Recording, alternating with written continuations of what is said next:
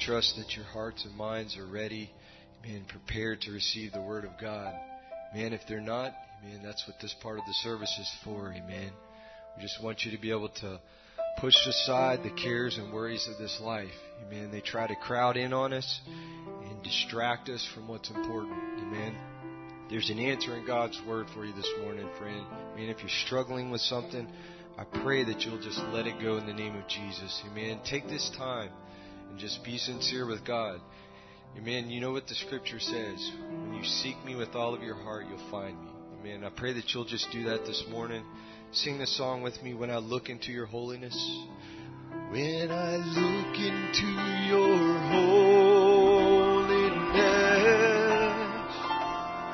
when I gaze into your loveliness, when all that surround become shadows in the light of you.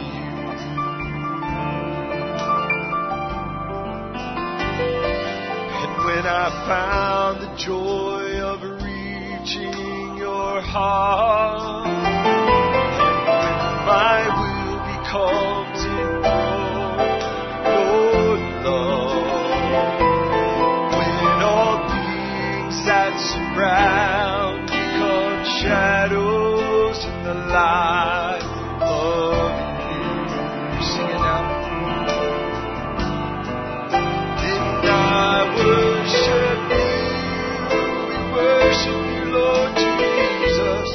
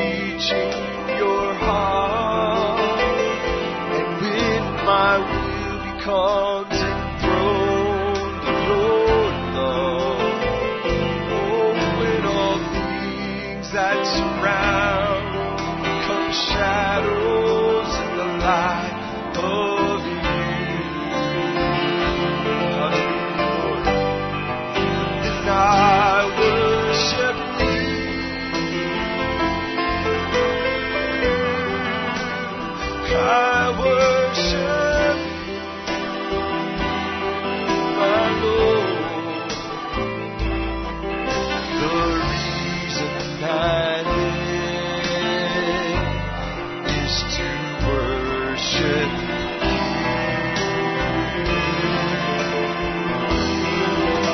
And I worship you.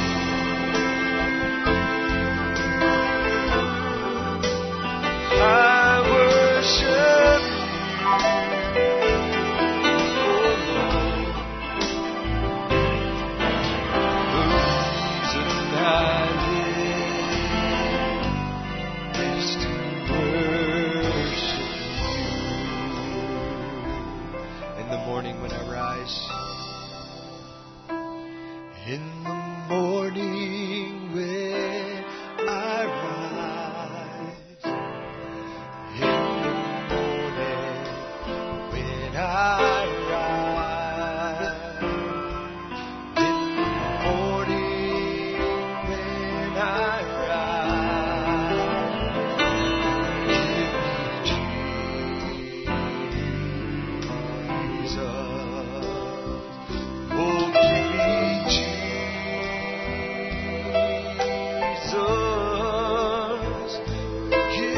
me Jesus. Oh, you can have all this world. Give me Jesus.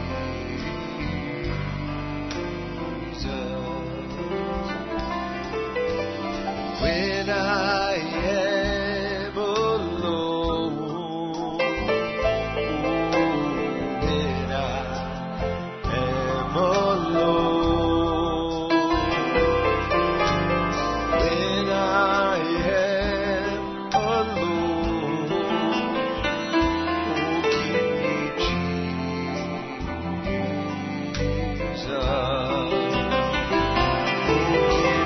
Jesus.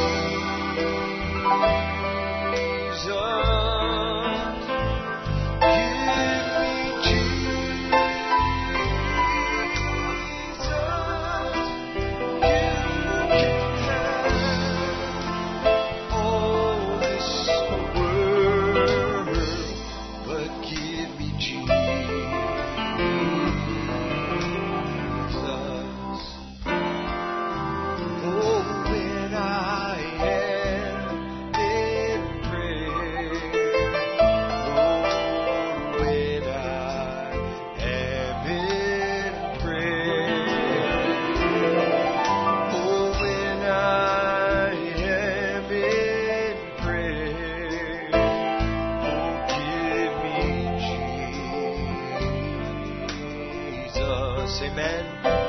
Oh, give me Jesus.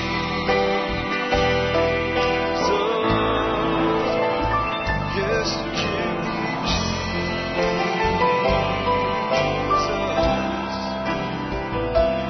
You can have all this world, but give me Jesus. When I come to die, come to die. Oh, when I come to die, when I come to die, oh, give me Jesus.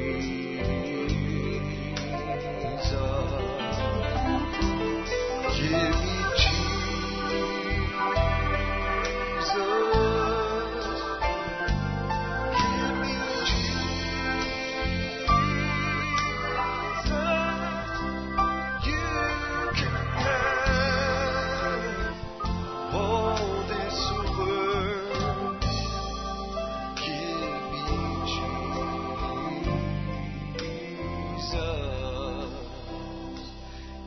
let's sing this song together, the heart of worship, just before we take our needs to the Lord. When the music fades and all is stripped away, and I simply come, longing just to bring something that's a word that will bless your heart. I'll bring you more than a song, for a song in itself is not what you have required. Hallelujah. You search much deeper within to the way things appear.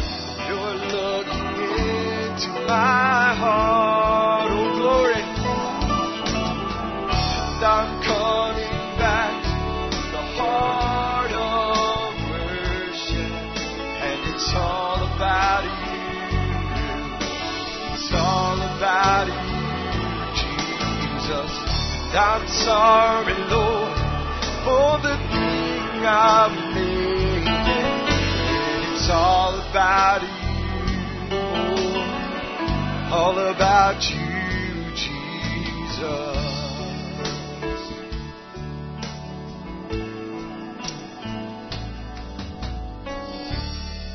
King of endless worth, no one could express how much you deserve. Though I'm weak and poor, all I have is yours, every single breath. And I'll bring you more than a song, for a song in itself is not what you have required. Search much deeper within to the way things appear. And you're looking into my heart. And I'm coming back to the heart of the worship, and it's all about you. We give you glory. And I'm sorry, Lord, for the thing I've made. When it's all about you, it's all about you, Jesus. And I'm coming back to the heart of worship, when it's all about you. It's all about you, Jesus. And I'm sorry, Lord, for the thing I've made it. When it's all about you, it's all about you, Jesus. Amen. It's all about Him this morning. Amen. Hallelujah. In that mode of worship there, we're just going to take our needs to the Lord at this time. Amen. I'm going to ask Brother Johnny Reynolds if he would make his way forward to take these needs to the Lord. Amen. If you would remember Sister Sarah Buchanan, she's at home not feeling well. Also a note to remember her niece who's in the hospital. She's experiencing chest pains. Amen. If we can remember those two special needs in prayer. Amen. We ask that you would remember the Swafford family who are not with us at this time. Special request. Want to remember Brother Keith. He was not able to be here with us today. Brother Keith Buchanan. The Smith family is also not with us today. Want to remember them in prayer. God would touch their bodies, make them well again. Amen. The drums during their time of grief. Amen. Our hearts go out to them and their loss of Sister Greg. Amen. Just a longtime member of this church, and our hearts bleed for them. We know where she rests this morning. Amen. She's in the arms of our Savior. Amen. With the saints that have gone on before. Amen. She's gone on to her reward. Amen. And one day we'll be there with her. Amen. We'll reap that. Amen. We'll just ask that Brother Johnny would come forward now. Do you have unspoken prayer requests? Amen. God knows the needs on your heart. Friend, those needs are special to God. He sees every one, every hand that was raised. Amen. He knows it. Just hold that on your heart now as we pray.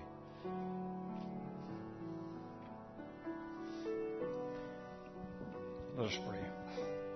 Dear Father, Lord, we come to your house today, Lord, just asking you to meet with us.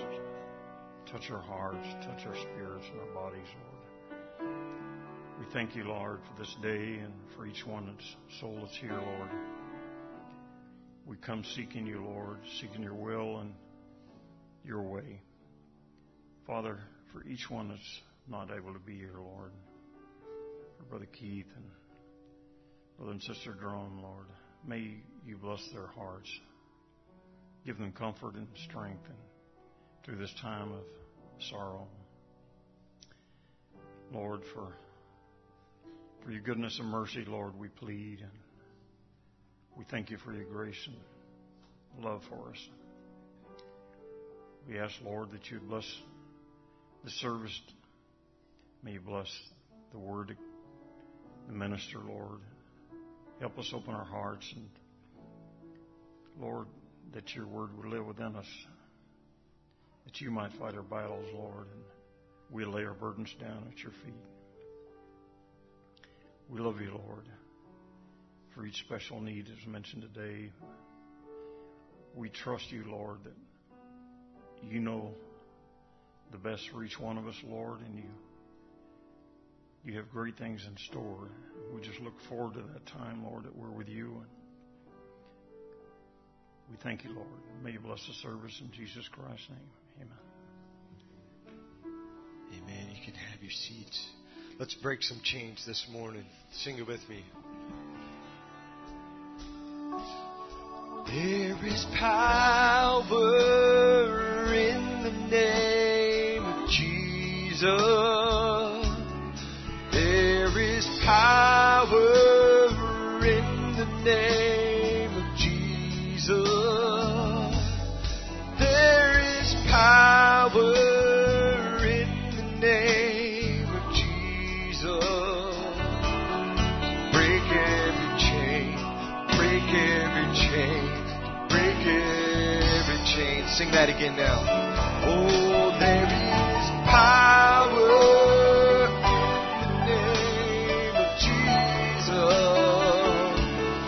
There is power in the name of Jesus. There is power in the name of Jesus. Oh, to break every chain, break every chain, break every chain. There's an army now. There's an army rising up. Come on, sing it now, army. Oh, there's an army rising up. Oh, there's an army rising up. Oh, to break every chain, break every chain, break every chain. There's power now. Oh, there is power in the name of Jesus. There is power in the name of my Jesus. Oh, glory. There is power in the name of Jesus. To break every chain, to break every chain, to break every chain. Let's sing power again. Oh, there is power in the name of Jesus. There is power in the name of Jesus. Oh, there is power in the name of Jesus. To break every chain, break every chain, break every chain. Once again now, break the chain, break every chain, break every chain, break every chain. Hallelujah. Why don't you praise Him with your hands this morning? Brother Mitchell, if you make your way at this time. Amen. Hallelujah. We praise you, Lord Jesus. Brother Mitchell has a song for us. We'll sing that again. Ma, it just sounds so amazing. All of you singing that hard with your voices. Amen. I know that's pleasing to our Heavenly Father. As Brother Mitchell makes his way, let's sing that again. Oh, there is power in the name of Jesus. There is power in the name of Jesus. There is power in the name of Jesus to break every chain, break every chain, break every chain, break every chain. Oh, to break every chain, break every chain, break every chain. Amen, Brother Mitchell. You are here, moving in our midst. I worship you. I worship you. You are here, moving in our midst. I worship you. I worship you. Just sing it now. We make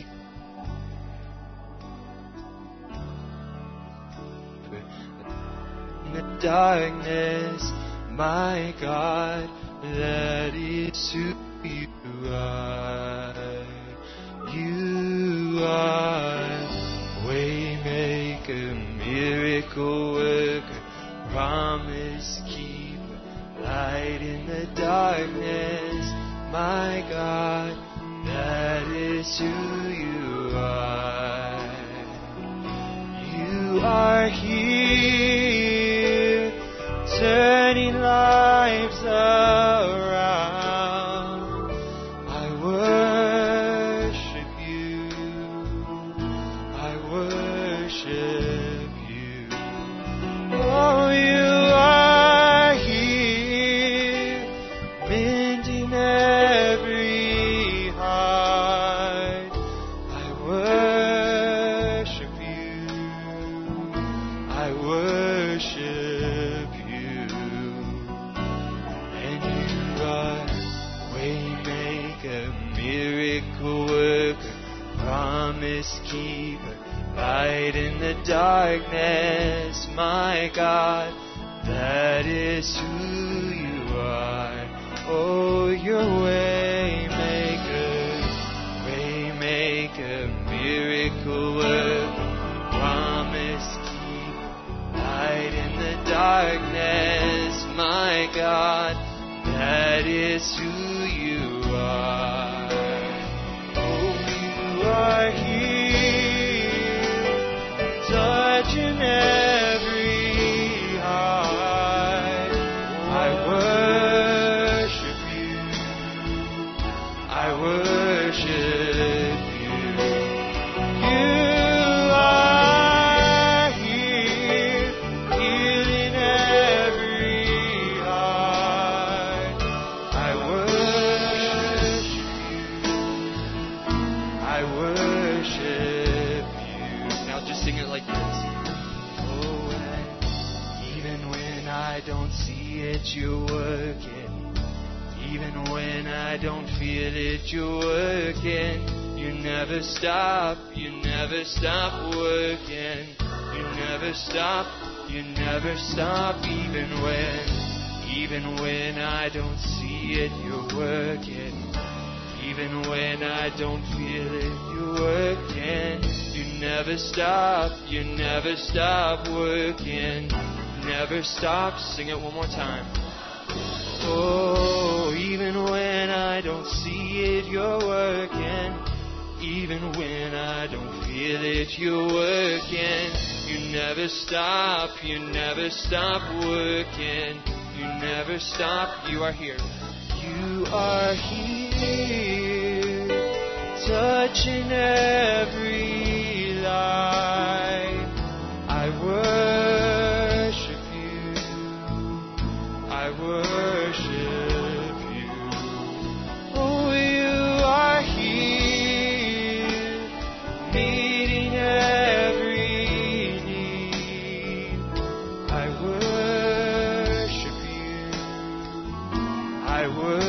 worship you, for you are Waymaker, miracle worker, promise keeper, light in the darkness, my God, that is who you are. And you are Waymaker, miracle worker, promise keeper, light in the darkness, my God, that is who you are. You are here.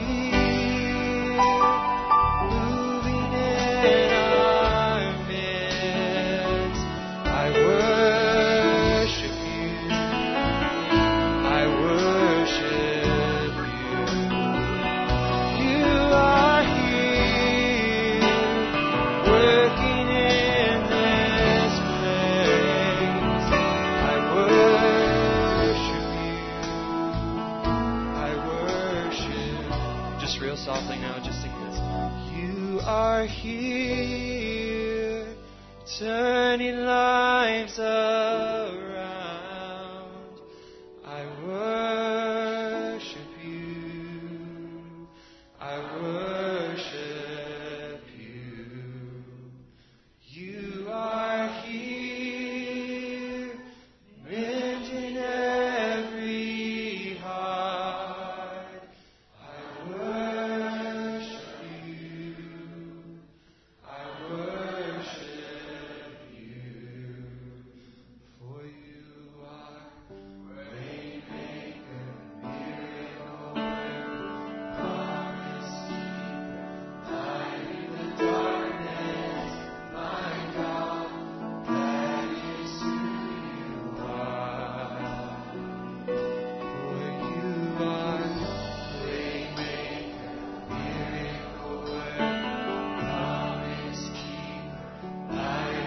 Darkness, my God, that is who you are.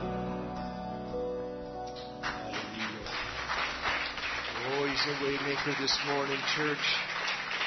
Amen. My God can make a way out of no way. Amen. Ask our deacons to come forward this morning, take up our morning offering. Amen. You just reach out and give as unto the Lord. Amen. We know that our tithes and offerings go to support God's ministry and to further His kingdom in this world. Amen. Brother Andy Irish, lead us in prayer. Heavenly Father, our hearts are humbled, Lord, that we could stand in your presence this morning, Father. Yes, Lord. And Lord, we just ask that you would bless this tithes and this offering.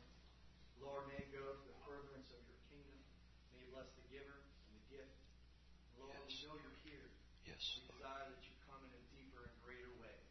We ask it all in Jesus' name. Amen.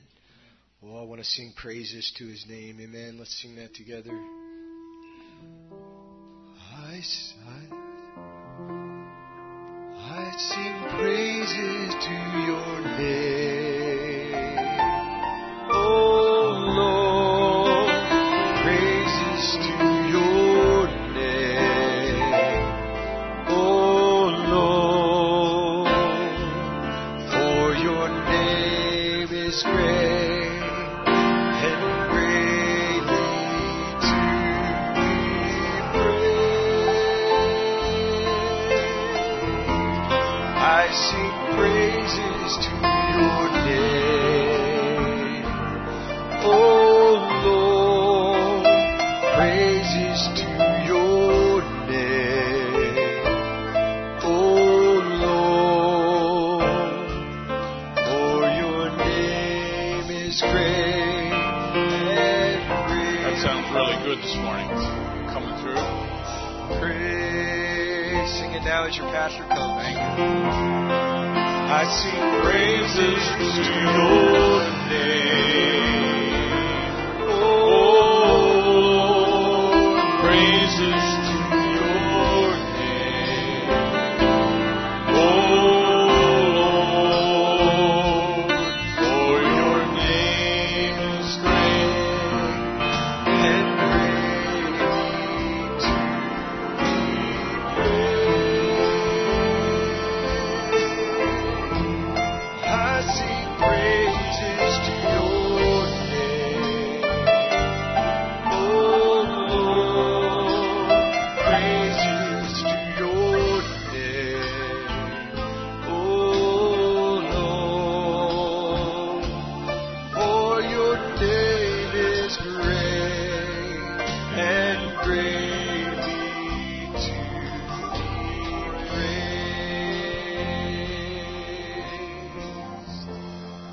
Sorry to keep you standing here, but I'd like to sing one more, if that'd be all right. Jesus, Draw Me Close.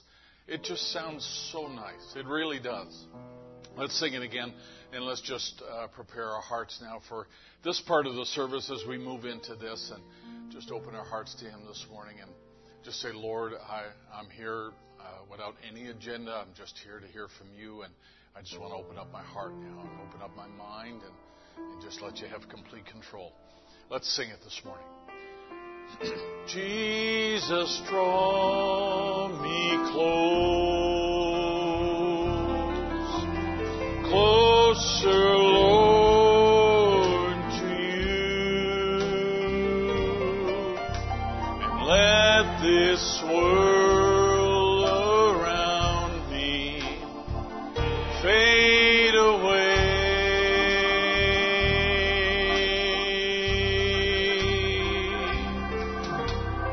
Jesus, draw me close, closer, Lord, to you.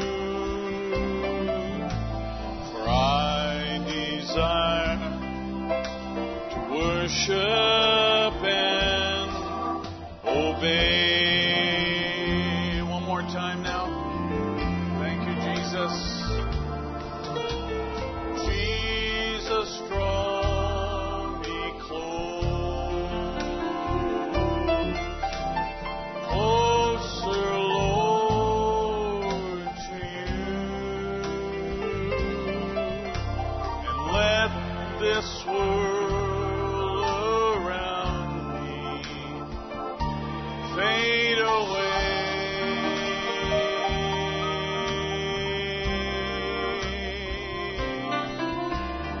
Jesus, draw me close, closer, Lord, to you. For I desire to worship and obey.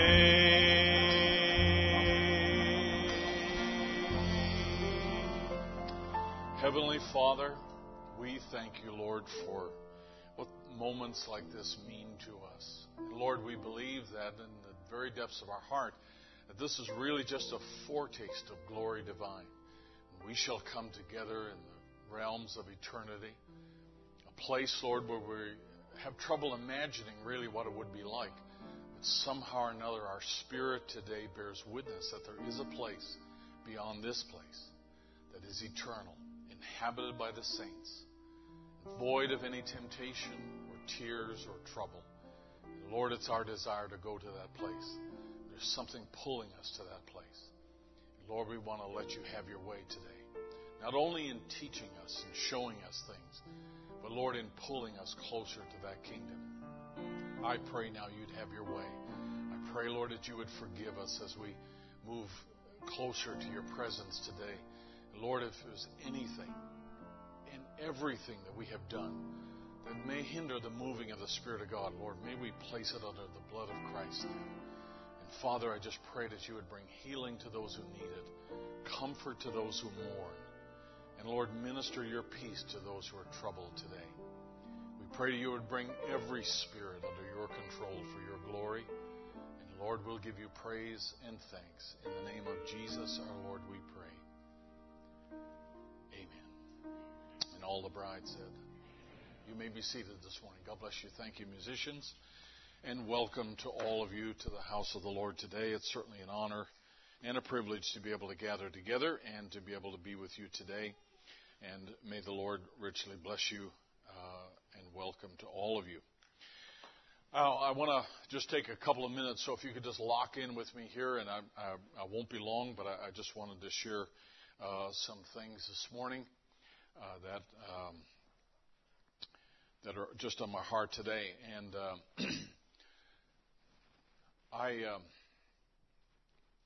wanted to mention, first of all, we didn't put Sister Karen Morgley down in the prayer list today, but she was not feeling well. I believe Brother David's here Yeah, Brother David, God bless you. Good to have you here today, and Sister Karen is not here today.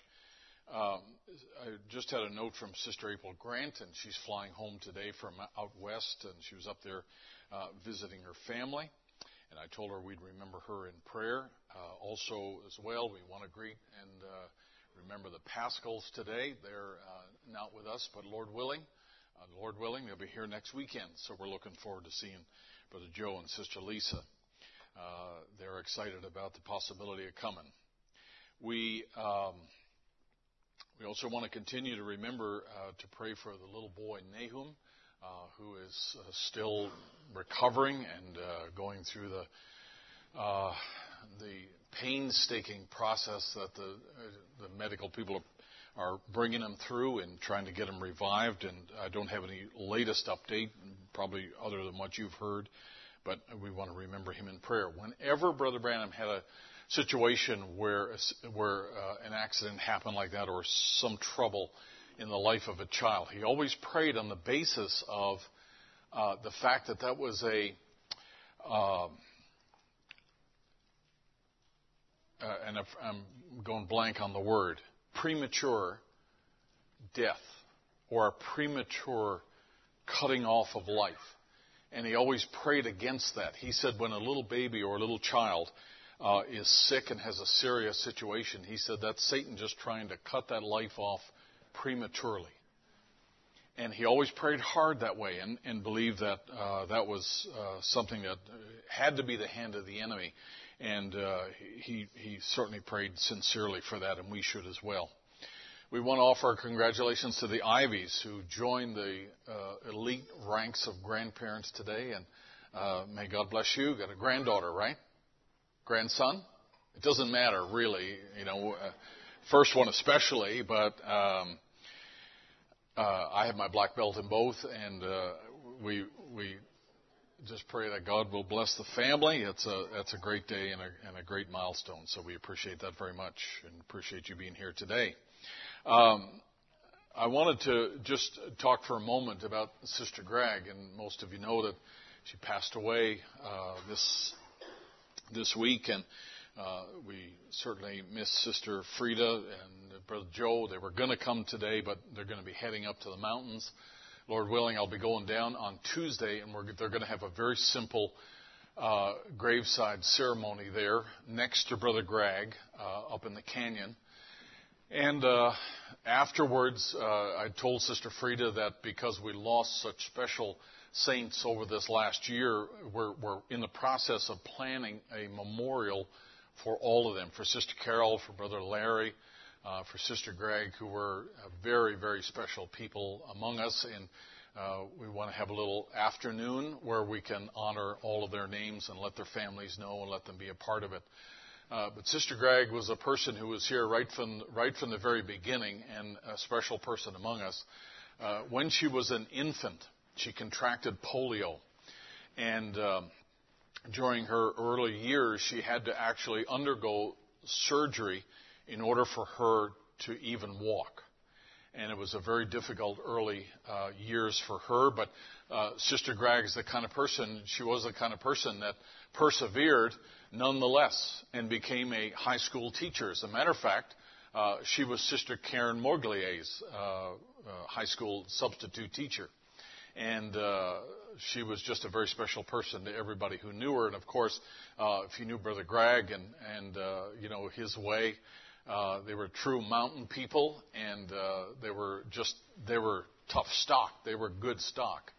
And Sister Gregg, a person, many people in her condition and in her situation probably would have given up a long time ago, but not Sister Gregg. She was just a fighter. And even the people at the home where she passed away a couple of days ago, they said, we've never seen anybody like this. She was taking 2 breaths a minute. And they said, she just keeps breathing. She just keeps hanging on and hanging on. And I thought that's nothing strange at all for Sister Gregg. She's just a fighter and one who doesn't let go easily. She wrote me, the very last email that she wrote me was in March 19th, 2019.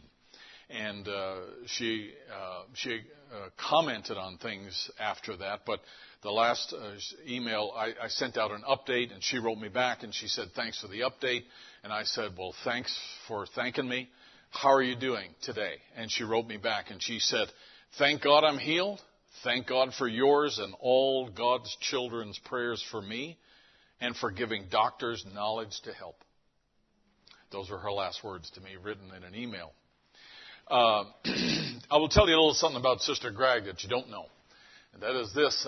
I remember years ago when I was traveling into Africa pretty regularly, and there was an unfinished church there. And you may remember this was early on when we started to help finish churches that were started over there. And one of the very first ones was the up in the mountains where there was a church built, had all the walls but no roof. And they would worship in there until it rained, and then they had to get out. And you remember the people in the community were making fun of that group because they said, you know, what's wrong with your God? He didn't have enough resources to finish the church and put a roof on your building. And they were making fun of the believers there. And so when I went to Africa, Brother Elias brought me up there, and I visited the church and saw it. And I came back here, and I told you the story and showed you pictures. And I wanted to do something. And I said, you know, this is the need that they have. It's going to cost around $10,000 to finish the church there. And I was just sharing that. I think it was on a Wednesday night. I was just sharing some of the stories and the testimonies of the people there. And a wonderful little group of folks. Sunday morning, Sister Gregg comes up to me and hands me an envelope, $10,000 check in there. I said, are you sure you want to do this? And she said, why should I sit in a church as comfortable as we have, and those people don't even have a roof? Take it, she said. I even checked with her family after that. And I said, you know, is this all right? And they said, hey, take the check. If she gave you the check, take the check. And we put that roof on in her honor over there in Africa. But that was the kind of person Sister Gregg was. And, you know, she listened carefully. She just loved to be in the atmosphere of the saints. And when, you know, in her former years when she wasn't in church, she would start in on Monday. She'd listen to this sermon online. Tuesday, she'd listen to this preacher. Wednesday, she'd listen to this. And, you know, every time she couldn't be in church, she just filled her days with that and just loved the message and loved the Lord. So we will miss Sister Gregg. One of my earliest memories, and Peter might remember being there in the very first when we were here. We had a little gathering at the end of the year, or in the end of the year dinner. We were up in the Marriott Hotel, in that room, the community room they had, and we played a game. And it was like we were sitting in a row of chairs facing the other row. Do you remember that? And I don't know what we were playing, but it was very, very competitive. Now, I'm not a competitive person. But you find out who is when you play a game like that. And I don't know, it was a guessing thing or something else. It didn't require a lot of movement, but we all had to face each other in the row. And I remember sitting right across from Sister Gregg, and she'd look at me like this. She'd kind of squint her eyes a little bit, and she pointed her finger at me and said, I'm going to get you this round. I'm going to get you this round. I said, bring it on, sister, bring it on. And I remember, my wife will remember that. It was just, I just don't remember the details of it, but I never forgot her finger pointing at me like that. With all the difficulties and challenges of life that she had, she just loved the Lord with all of her heart and loved to be around the people, and we certainly miss her. Today is a special day. Not only because it's Sister Crystal Johnson's birthday, but also because it's Theo Cross's birthday. And we need to know how old Theo Cross is, wherever he is. He's here somewhere. Theo, God bless you. April 13th is Lucas Coffey's birthday. Lucas, God bless you. And then the 14th is Steve's birthday right after that. And then Sister Shirley Buchanan's birthday. God bless you, Sister Shirley. Good to have you here. Sister Karen, good to have you here as well today. May the Lord bless all of you on your birthday. Just very briefly, Chahota, Zimbabwe. Someday soon we're going to do a little special presentation. Brother Aaron's going to tell us a little bit about the work that's going on in Zimbabwe. I've got pictures of the church that's being constructed over there, and those folks are on fire in building the church and doing a great job. And these are saints who are receiving the Bibles over there and enjoying receiving the Word themselves. The books are on the water. They're in ships going over to Zimbabwe now. And I mentioned this yesterday. I don't know if you saw this in some of the WhatsApp groups there. That you wonder why if you wonder why I love to provide these things for the people there, it's kind of shown in this picture. I'm going to blow up a portion of this picture. This is in Tanzania, where one of the missionaries went to visit there. And if you look at that sister, that's her Bible. See her Bible? And that's probably gotten wet because it's so tropical there, and it's in that kind of shape. And it's probably a Bible that's handed around several families in the church, and it's really gotten its use. And to me, I love to be able to put a new Bible in their hands, to put it within reach. So when I saw that picture and I blew it up, I thought, wow, that's the very least that we can do is to get a new Bible over to folks like that. And these are all the folks that are newly coming into the faith, and they're just really enjoying the Word of God. This was yesterday. Brother Elias over here on the right, he was over visiting a little church in just a little tiny community out there in the middle of nowhere. And this is the only public building in the community. It's called a Go Town. And I don't understand that, but that's a place where they can rent out and they can meet there, and they do it weekly. And Brother Elias went down to visit a little assembly there and encourage them, and he just does a great work. Not only sending and organizing missionaries to go all over the place, but he goes himself and just does all that he possibly can for the people there. Brother Anwar sent me these pictures just recently. This is one of the ministers. The brother over on the left is Brother Masi, and he travels quite extensively over there and brought these books. And they sent me some this week, and these are copies of the Church Age book. Brother Anwar is putting the finishing touches on the Seals book, and that's going to be printed and then given out as well over in that area. This is a group of young people and some ministers there who are receiving their books as well. And this is a great blessing for them. All these men are pastors here who live in Pakistan, different places in Pakistan, and they're just very thankful. All of these pictures that I get, or most of them, they come with a note, and they want to say to you that they're very thankful for providing these things for them, because they know it's just a sacrifice on somebody's part, and they're very thankful indeed for receiving those things. Let's stand to our feet this morning. Let's turn in the Scripture, if you will, to Luke the 4th chapter. Are you ready for the Word? Luke the 4th chapter. 24th.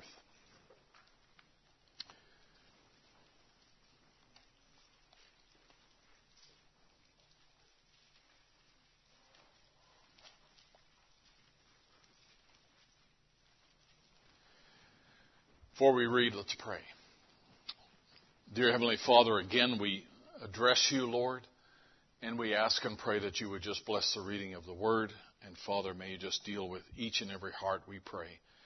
Whether they're new in the faith, whether we have walked with you many years, now we give you this moment, and we ask that you would just come and speak to us, challenge us. In the name of Jesus Christ, we pray. Amen. Luke chapter 24. Now upon the first day of the week, very early in the morning, they came unto the sepulchre, bringing the spices which they had prepared, and certain others with them. They found a stone rolled away from the sepulchre. They entered in, and found not the body of the Lord Jesus. And it came to pass, as they were much perplexed thereabout, behold, 2 men stood by them in shining garments. And as they were afraid, and bowed down their faces to the earth, they said unto them, Why seek ye the living among the dead? He is not here, but he is risen. Remember how he spake unto you when he was yet in Galilee, saying, The Son of Man must be delivered unto the hands of sinful men and be crucified, and the third day rise again. And they remembered his words. May God bless the reading of his word. You may be seated this morning. Well, I never got to speak here on Easter Sunday, and so I wanted to take just this little thought. Why seek ye the living among the dead? I was in a bookstore a little while ago, and I was looking, bookstores, number one, are rare anymore, but Christian bookstores are almost obsolete. And it's a shame. I always, people, when I travel overseas, people always used to say, it must be so nice to be able to just walk into a Christian store and buy a Bible and so forth. And I said, I tell people now, it's history. I remember that, but it's pretty much history now. And I was in the bookstore recently, and I was just standing there, and there was in Barnes and Noble, and there was the religious section that they have there, and there's if you look at it, they have if you ever have been there, they're pretty much all the same everywhere. They have a little Bible section, and then they have some Christian fiction, they have some commentaries and so forth, but the majority of it is like Eastern mysticism or philosophy and that kind of thing in several shelves. And I was standing there and I was looking for something particular. It might have been a gift Bible, and for somebody. And there was a guy there, and he was looking through all the mysticism books and the philosophies and the Eastern religions and all of that. And I felt like saying to him, I didn't, but I felt like saying to him, why do you seek the living among the dead? And I just thought, it's inbred in every human being to seek for truth, to seek for something real, to seek for some kind of light that they can be guided by. And it's in every human being to want to know, and they have something certain that they can put their foot on so that they can make the next step. And I'm so thankful that, I know that because I was one of those people that searched. And I wandered around the world and wandered around in my own little mind, trying to find some sense and trying to find some purpose in life, trying to find something real that I could put my hand on, and never found it in the world, and never found it in school, and never found it among people. It was only when I encountered the Lord Jesus himself, that's when things began to come together in my life. And I will tell you that if you're going to look for life, you have to seek the living, not among the dead, but you got to go to the presence of God where he is. Now, let me just preamble a little bit here in this little chapter. You can imagine how when the sisters came, the women came that morning to the grave, they were not coming to find an empty tomb. They were coming to find what they left there, what they saw happen, their last thing. The last thing they saw was that Jesus was very dead and put into that grave. They were not coming to celebrate anything. They were coming to do the service of the dead, which was to bring the herbs and spices that were appropriate under the Jewish customs and traditions to leave in the graveside and leave in the tomb, because that's what Jewish people did. They were not there to in any way anticipate. They were not anticipating as they came that something wonderful or marvelous was about to happen. They had no idea that they were actually living in the greatest morning of all mornings, that the sun ever rose upon the earth. They had no idea. They would have been probably more confused and troubled and saddened, because the one that they thought who would be the rescuer, the Savior, the Redeemer, the Deliverer, the King, was now dead. They saw it. They were right there. They saw it. They heard it. They were observers of everything that had happened over the last week, which again must have been very confusing to him after he came into the city on the back of the donkey there, and everybody throwing down the branches and saying, Hosanna, King, Lord of the highest, and all of that. And they came in, they wondered, wow, is this the moment when he's going to, seize the throne and seize Jerusalem on behalf of Israel again?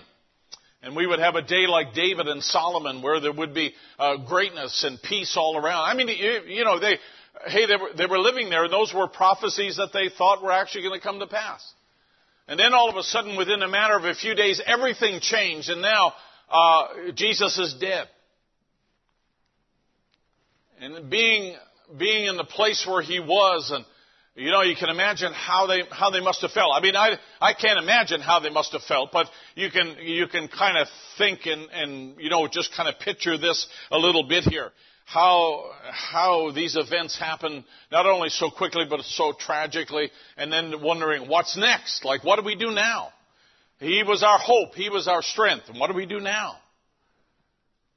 And here they come in that mode, and then when they get there, the tomb is empty. They're looking there, and the Bible uses a couple of key words. It says that they looked, and they, in verse 4, and it came to pass as they were much perplexed. That's what you call a biblical understatement. They were much perplexed, like if they were scratching their heads over how he got in there, now they're really scratching their head over how they got out. Is there some conspiracy here? Is there something here that we missed? Has the ship left and we're not on it? You know, you got to wonder how they're feeling about this. And then they see these two men with shining garments. And then 5, and as they were afraid, there's another biblical understatement. I mean, who are these guys and what are they going to do? And nothing's been said yet. And these fellows asked the simple question. They said, these angels, why seek ye the living among the dead? And then, of course, they go back as God would do and God would allow. Here they go back to the Scripture and they appeal to that and say, do you remember when Jesus said this and this and this? And then they started to remember. Well, the message finally gets through and they go back and tell the disciples that Jesus is risen. He's not in the grave. And you can imagine now that they're in the same place that the women were when they came to the tomb. But now here they are. And they haven't seen this empty tomb. They haven't any idea of what this actually is looking like now this morning. And so there's a lot of confusion surrounding this. Confusion that happens very fast. Now, I'm going to take you this morning on a couple of different stops. And we'll just see how far the Lord will allow us here to go. But just stay with me here. This is a statement that's found in 1965. Brother Branham ministered, and Brother Branham's message is special to us. How many would agree? It is special because it illuminates where we are in time and what we refer to as the end time. And there's many wonderful things that are here. But I want to just refer to this in the rising of the sun. He says, now, that is the greatest week of history. He said the greatest celebration of all times. Easter is where he proved what he said.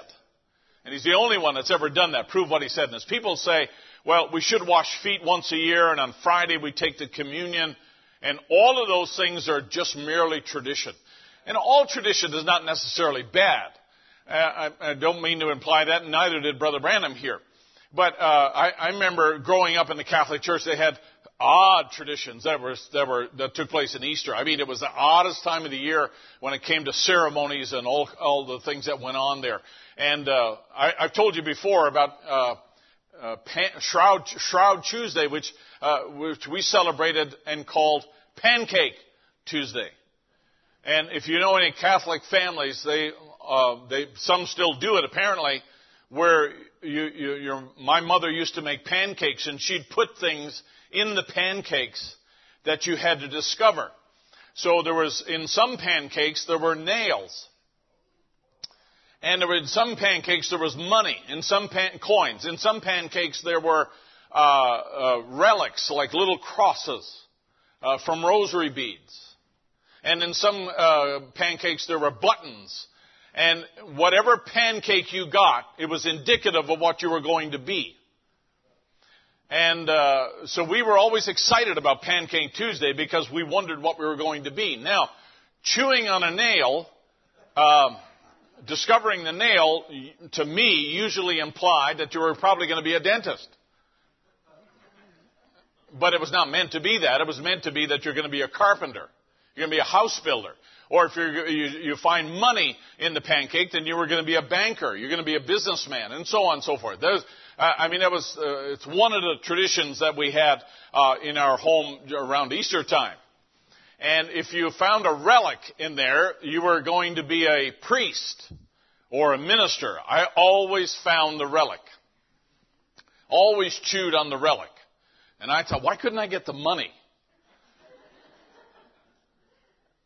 But those are what we refer to as traditions. And people will go to church on Easter. You might never see them again for the year, but they'll come on Easter because they recognize that this is a Sunday. At least you should go if you don't go any other ones.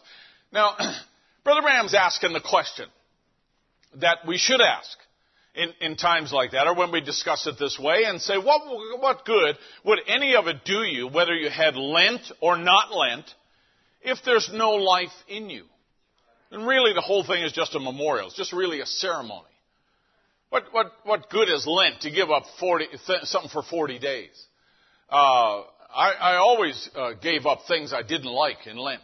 Always did. Thought for a long time about what I was going to give up for Lent, and it was always something I didn't like. I never liked turnips in my growing up years. Still don't. And I would always say, I'd tell Mom, because Mom wanted to know, what are you giving up for Lent? And I always say, turnips, and say, we need to put more relics in your pancakes, buddy. Satan doesn't care how religious you are or how right you are in your doctrine.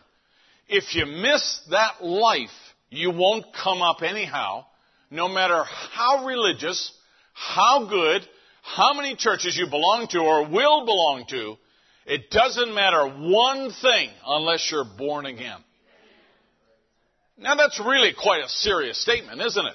In other words, it all hinges on this new birth. Therefore, if God raised up Jesus from the dead, did He raise Him up for a memorial that we would just celebrate? And is this resurrection morning one day in the year or a certain day that we celebrate this? Or are we benefactors of His resurrection? Can we truly say, because He lives, I also live? Because He rose from the dead, I also have come forth from the dead. I've been quickened and made alive. A benefactor is somebody who prospers directly from the work or the experience of another. And if we are benefactors of His resurrection, then the change in us should be as startling as the change was that day when He came forth from the dead and exchanged that tomb for a new body that He stepped in. What does it mean to me? What's the relevance to me? Now, we believe by faith that He raised from the dead, but what has that got to do with me? That was 2,000 years ago. Does this have any application today? Does this have any relevance today? I'll leave you to answer that question in your own heart. What does it mean to me? In other words, are we just here this morning because it's Sunday morning? Are we just here this morning because your parents dragged you here? Are we just here because it is right and customary for us to come and worship together today? How about if we took this away? How about if we took the nice building away and all the trappings that we have here today? Would the resurrection mean anything to you today? Would it be relevant in your life today if we took away the comforts or the ability or the freedom to be able to come to church? And don't take those freedoms for granted. If we took it all away, though, what would it mean to you? Would Christ be alive in your heart? Would it be a memorial day to you, or would it be, hey, no, this is my life, this is who I am? I got a question for you in just a moment here. When they said that He is not here, He has risen, it means, it's a very strong word. It's a very positive, very clear word. It means to rouse from the sleep of death, or to recall the dead to life. This is what happened to Jesus, and this is what the word means. It means to rise up from a seat or a bed, to rise and cause to appear so that people can see you. It means to cause to be born, or to raise up a building, or to construct or erect something. It's definitely a change from where you were to where you are now. And this is what they said. He's not dead. He's not here. He has risen. He's ascended, and He is appearing somewhere else. He is going to appear to you, but He's appearing somewhere else. And so therefore, don't look for Him here. He has risen. He has come forth. We find this word in about 150 places in the New Testament alone. And Jesus said, He answered and saith unto them, destroy this temple, and in 3 days I will raise it up. That was not just it referred not only to the conversation at hand about the temple, but it referred more directly to the resurrection that he would eventually experience himself, that he would raise up. And we find John 5:21, and as the Father raiseth up the dead and quickeneth them, even so the Son quickeneth whom he will. So this word we find it's used in very specific instances all the way through the Scripture and all the way through the book. Now, I need you to think about this, because most of you are familiar with this idea that if indeed a person is born again, then now we say it this way: it is not me that lives, but it's Christ that lives in me. I need you to participate in this with me. If we're truly born again, then something about me has died and something new lives now. It is true that that Spirit that's in me is actually the Holy Spirit. If you believe that, say amen. It is true that it is not just the spirit of my parents. It is not just a product of my genealogy. But the life that's inside me is the capital T, capital H, capital E, the Holy Spirit. The Spirit of God actually lives in me. And therefore, if that is true, if that is actually true, then I don't need to ever try to be a Christian. I don't need to learn the rules of Christianity and try to become that. If what we're saying is actually true, then I am a part of God. Can you handle that?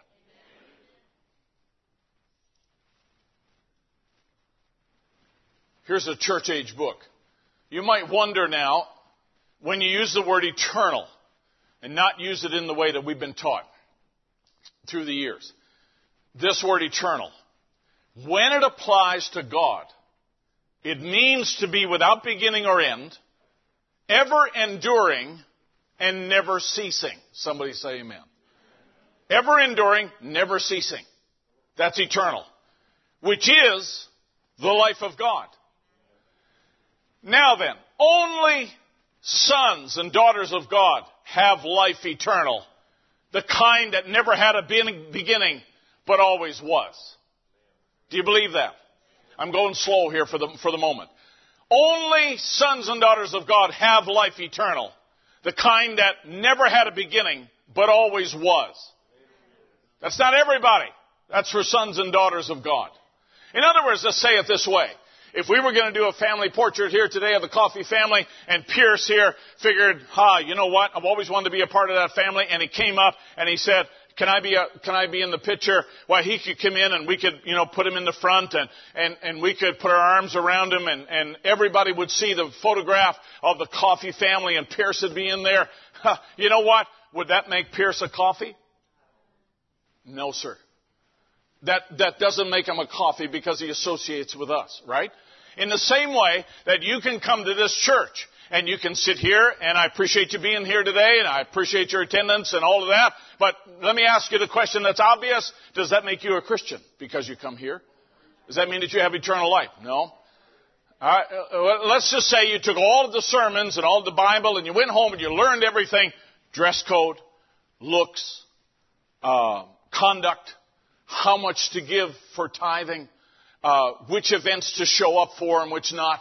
And you learned the Word, and you looked at the Word, and you figured everything, all the rules out, and you came and you practiced all of those. Would that make you a Christian? No, sir. Let me tell you very clearly. Only sons of God have life eternal, the kind that never had a beginning, but always was. You have something in you now that is eternal without beginning or end. It's not put on. It is within. Say it with me. It's not put on. It's within. There's something birthed within. It is the Spirit of God. It is a part of God Himself. Say that with me. It is a part of God Himself. Say it again. It is a part of God Himself. It is The life of God. Do you believe that? Wow. Now, that's worth talking about for a little bit this morning. That's worth talking about because it's something that you cannot learn. It's something that you cannot purchase. It's without money, without price. Isn't that right? It is something that is not acquired by reason of enduring. You know, you don't get it because you come for so many years. It is not something that you attain because you figure it out. It is not something that you get because of your good works. It has nothing to do with any of those things at all. Let me tell you, if you are a part of God and the life of God is in you, that means that you had eternal life. You always were, and you always will be. Or eternal means nothing. You're talking about the definition. It is ever enduring and never ceasing. And you never have to try to be a Christian then. I said, you never have to try to be a Christian then. The life just expresses itself. When a seed is germinated and an egg is germinated in the womb of a woman, no one ever needs to tell that baby how to grow, how to form, what to look like, what to do next. No one gives that baby any intelligence at all. You know why? Because the life is in the seed, and that life expresses itself when it comes into the right contact and the right environment, and the right things happen mechanically to it. It's going to express itself because the life is within. The life is never given from the outside in. It's given from the inside out. And I'll tell you what, there's no difference in the spiritual birth that when a person is quickened and born again, there's something on the inside that begins to develop and show itself, and nobody needs to force it and say, you can't do this and you can't do that. It just needs to be fed. It just needs to be watered. It needs to be fertilized. It needs to get into the presence of the sun, and it will express itself by nature. Do you believe that? It'd be great if sitting in here could get you eternal life. It'd be great if eternal life had a price tag. It'd be great if eternal life came on the form of a degree. It'd be great because we could attain to that. We could learn that. We could get tutors and we could get, jobs that would give us enough money to purchase that. But it's not. It's the Spirit of God. It is the life of God Himself. It is actually a part of God. My goodness, if you believe that, and if you know that, and if you have that, you're a blessed person this morning. You never need to put that on. Let me tell you something. I can prove that to you by the Scripture. You remember in the story of when Elisha died and Elijah was taken up to heaven, but when Elisha died, you remember what happened to him? There was a bunch of Jews who were taking the body of Elisha, and they encountered an enemy force. And they were carrying him in the funeral procession, and they said, oh, wow, we got to deal with this enemy. So they just went to a cave, and they threw the body, gently. They placed the body of Elisha in the cave there, and they didn't realize it, but there was a man who was in the cave already dead. And when they laid him in there, they went off and, they went off and found the enemy and chased them. And all of a sudden, the guy who was dead in the cave, he stands up. Let's find out what Brother Branham said about it. We find his successor, Elisha, a type of Christ, and the church, later a dead man, threw it on his bones and he came to life. That quickening power was in the grave with him. I said that quickening power was in the grave with him. It's always there when you get the quickening power of God. Remember, in Christ, we are flesh of His flesh, bone of His bones, name of His name, bride of Him. We are in Him. We are flesh and His bones. His flesh and His bones. In the same way that Eve was a part of Adam and came out of Adam directly, we also came out of Christ. And therefore, if you were going to reverse the process, there was only one woman who could go back in the side of Adam, and that was the one who came out of there. That was Eve. No other woman fit back there. Let me tell you, there's only one bride going to go home with Christ into the millennium, and that's the bride that came out of Him in the first place. That's the bride of Jesus Christ. God has already raised us up. Potentially the quickening power that raised from a life of sin has potentially raised us up in Christ, which the resurrection will bring us forth in the full maturity. So therefore, what we got now is really just a down payment, but it's enough to work. It's enough to pull you out of your long hair. It's enough to pull you out of your sinful habits. Would you agree? It's enough to pull you out of your smoking. It's enough to pull you out of your church. It's enough to pull you out of your bell bottoms. Sorry. I grew up in the era of bell bottoms, right? And the wedges they put in with bell bottoms. And if you say amen to that, I know how old you are. And the other day I was going through a Belk with my wife, and we were just standing there at the cash register, and I'm looking around, and I see this. There's a pair of bell bottoms hanging on a mannequin. And I said to my wife, really? She said, yeah, they're coming back in style. I thought, wow, we are at the end of the world, for sure. I couldn't believe it. I couldn't believe it. Let me tell you, the Spirit of God was strong enough. The potential, the portion you have, the token you have is strong enough to get your attention, strong enough to cause a new birth. Come on, it's strong enough to do different things with your face and your hair and your clothes and your wardrobe and your money and your vacation, right? Pretty strong, isn't it? I mean, really, it'll make you deal with a girl the right way. It'll make you deal with a boy the right way too.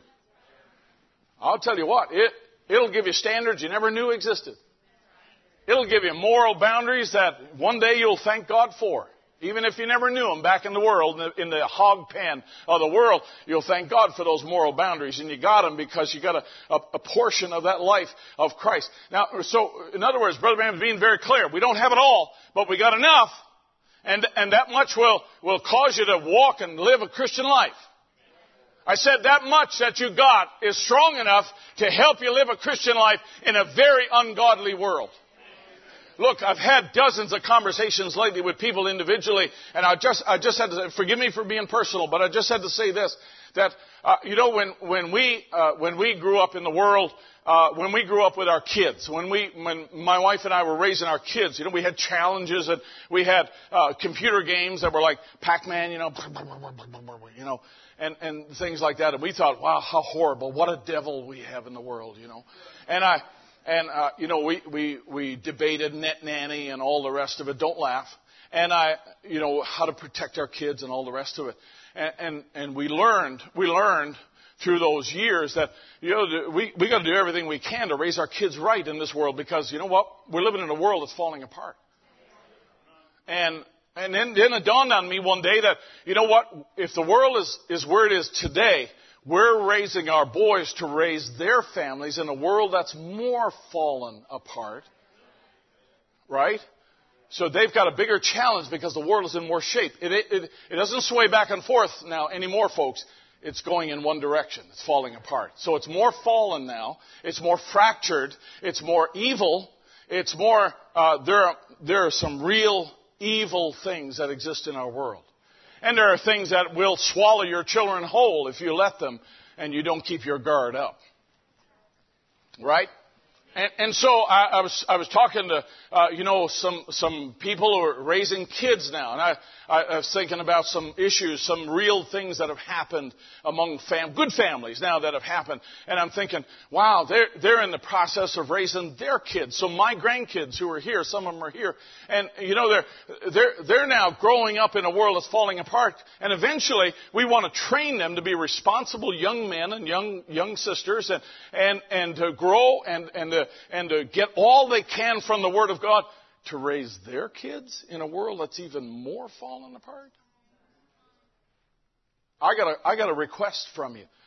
I would like you, if you don't mind, if you're the type of people who write down prayer requests, I'd like you to ask the Lord this on my behalf. You ask Him, how in the world do I encourage families today to raise their kids in such a mess so that they can train their children to raise their families in a bigger mess? If time goes on, you gotta just kind of think for a minute how bad this is going to become. Well, what do I say? Because I'm 29 and holding, and I realize that our experiences are a little outdated. They're a little outdated. My examples are a little outdated when it comes to modern warfare.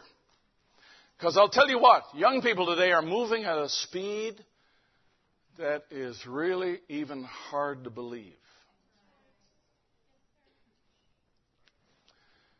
Because they're so very often steps ahead of their parents, technically speaking. It's kind of scary. Richard, scary.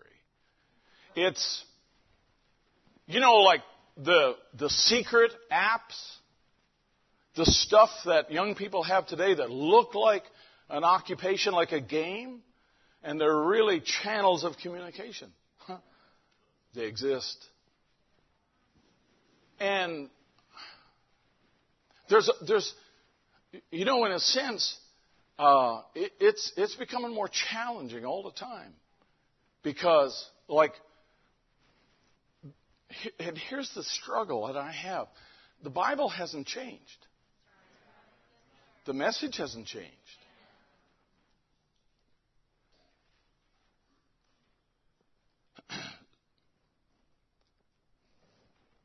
But something's changed. Because now by the time you talk to young people about, the proper way to court with a girl or get to know a girl or a boy, they're way ahead of that. They've been communicating with this person a long time. Come on. So, we can seal everybody up in a cave. But that doesn't work because it creates rebellious young people. Now the amount of young children that are being treated for stress disorders in ERs over this last 12 months would blow your mind. Between 1 and 4 years old. And the effects of social media. And you think, well, brother, here you go again. Do you mind if I just shut you out for a minute? You can. But I will just say this, that I think it's only now that we're kind of realizing, whether we want to admit it or not, the scope, the level of damage that kind of stuff can do. Not to everybody. And for all the people who thought, well, this is great because I can keep in touch with my old friends, it's kind of turned into more than that. A lot of people have weaponized social media without mercy. I'd rather be caught by a bunch of pirates in the Caribbean than to have my name. Hey, I'm not joking. You only need one accusation made against you, and it becomes a global piece of news. And it may not even be true. That's the crazy thing. You all right? Can I ask you a question here based on what Brother Branham said? This quote really got my attention. You were sometimes darkness, he said. But now are you the light in the Lord. Walk as children of light. That's the commandment. That's Scripture. So if you're the type of person that likes to have a Bible verse, there it is. If you're a Christian, walk like it. If you're a Christian, act like it. If you're not a Christian, I'm going to tell you how to become one in a minute. But if you are one, listen up. You have a certain responsibility to walk a certain way. You have a responsibility that, especially if you're older than one, you probably got people behind you who are watching you in your example. Whether you like it or not. And so therefore, we all have responsibility to do right, to be right, to live right, to act right. And not just because we don't want to get caught doing something wrong, but you know what? I believe that if we're to walk as children of light, it's because if we love Him, we'll keep His commandments. That's why. If we love Him, we'll raise our children right. If we love Him, we'll do everything we can to keep our marriage strong. If we love Him, we'll do everything we can to create an atmosphere of peace in our home that the Holy Spirit's always welcome to come in and deal with young hearts. It's not because you have to. It's not because Brother Barry advised you to. But it's really because, you know what? This is what's pleasing to the Lord. This is what brings His presence near. Now, so here's Brother Branham now, and he says, show me one place where any person was ever sprinkled for the remission of sins in the name of the Father, Son, Holy Spirit.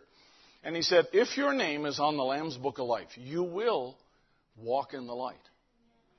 God's obligated to bring the light across your path. You will walk in the light. You will see the light. God will reveal it, and you'll walk in it. I got to admit to you that, there's just all of a sudden you got people walking all over the place. Now, none of us are perfect, right? Let's be honest. None of us are perfect, and we don't always walk a flawless walk in this life because, after all, none of us are perfect. But you know what? What's more important than you trying to walk perfectly is you being correctable in your heart by the Holy Spirit, who we just said lives in you. That's where He lives, right? He's not in the White House. He's not in Times Square. He's in your heart. And so therefore, if that's true, then the Bible says that if you're a child of light, walk in the light. Act like you're a children of light. Dress like you're a child of light, and so on. And Brother Branham says, you know what? If your name's on the Lamb's Book of Life, what a place to have your name. It is the best place to have your name. Then there's a consequence to that. You will walk in the light. You can be correctable. In other words, I should be able to preach the word in this church, and you not chew my head off afterwards.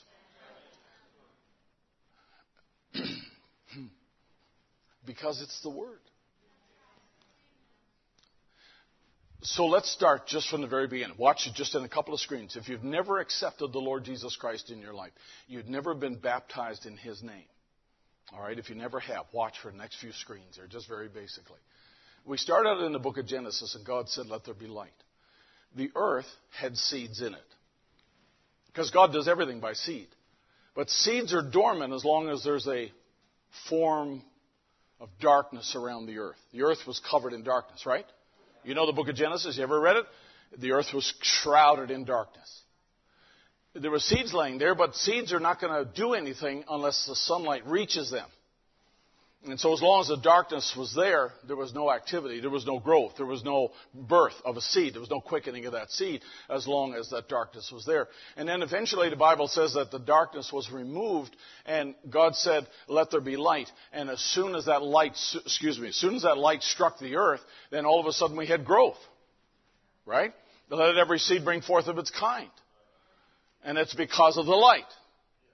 It's because of what the presence of God brings.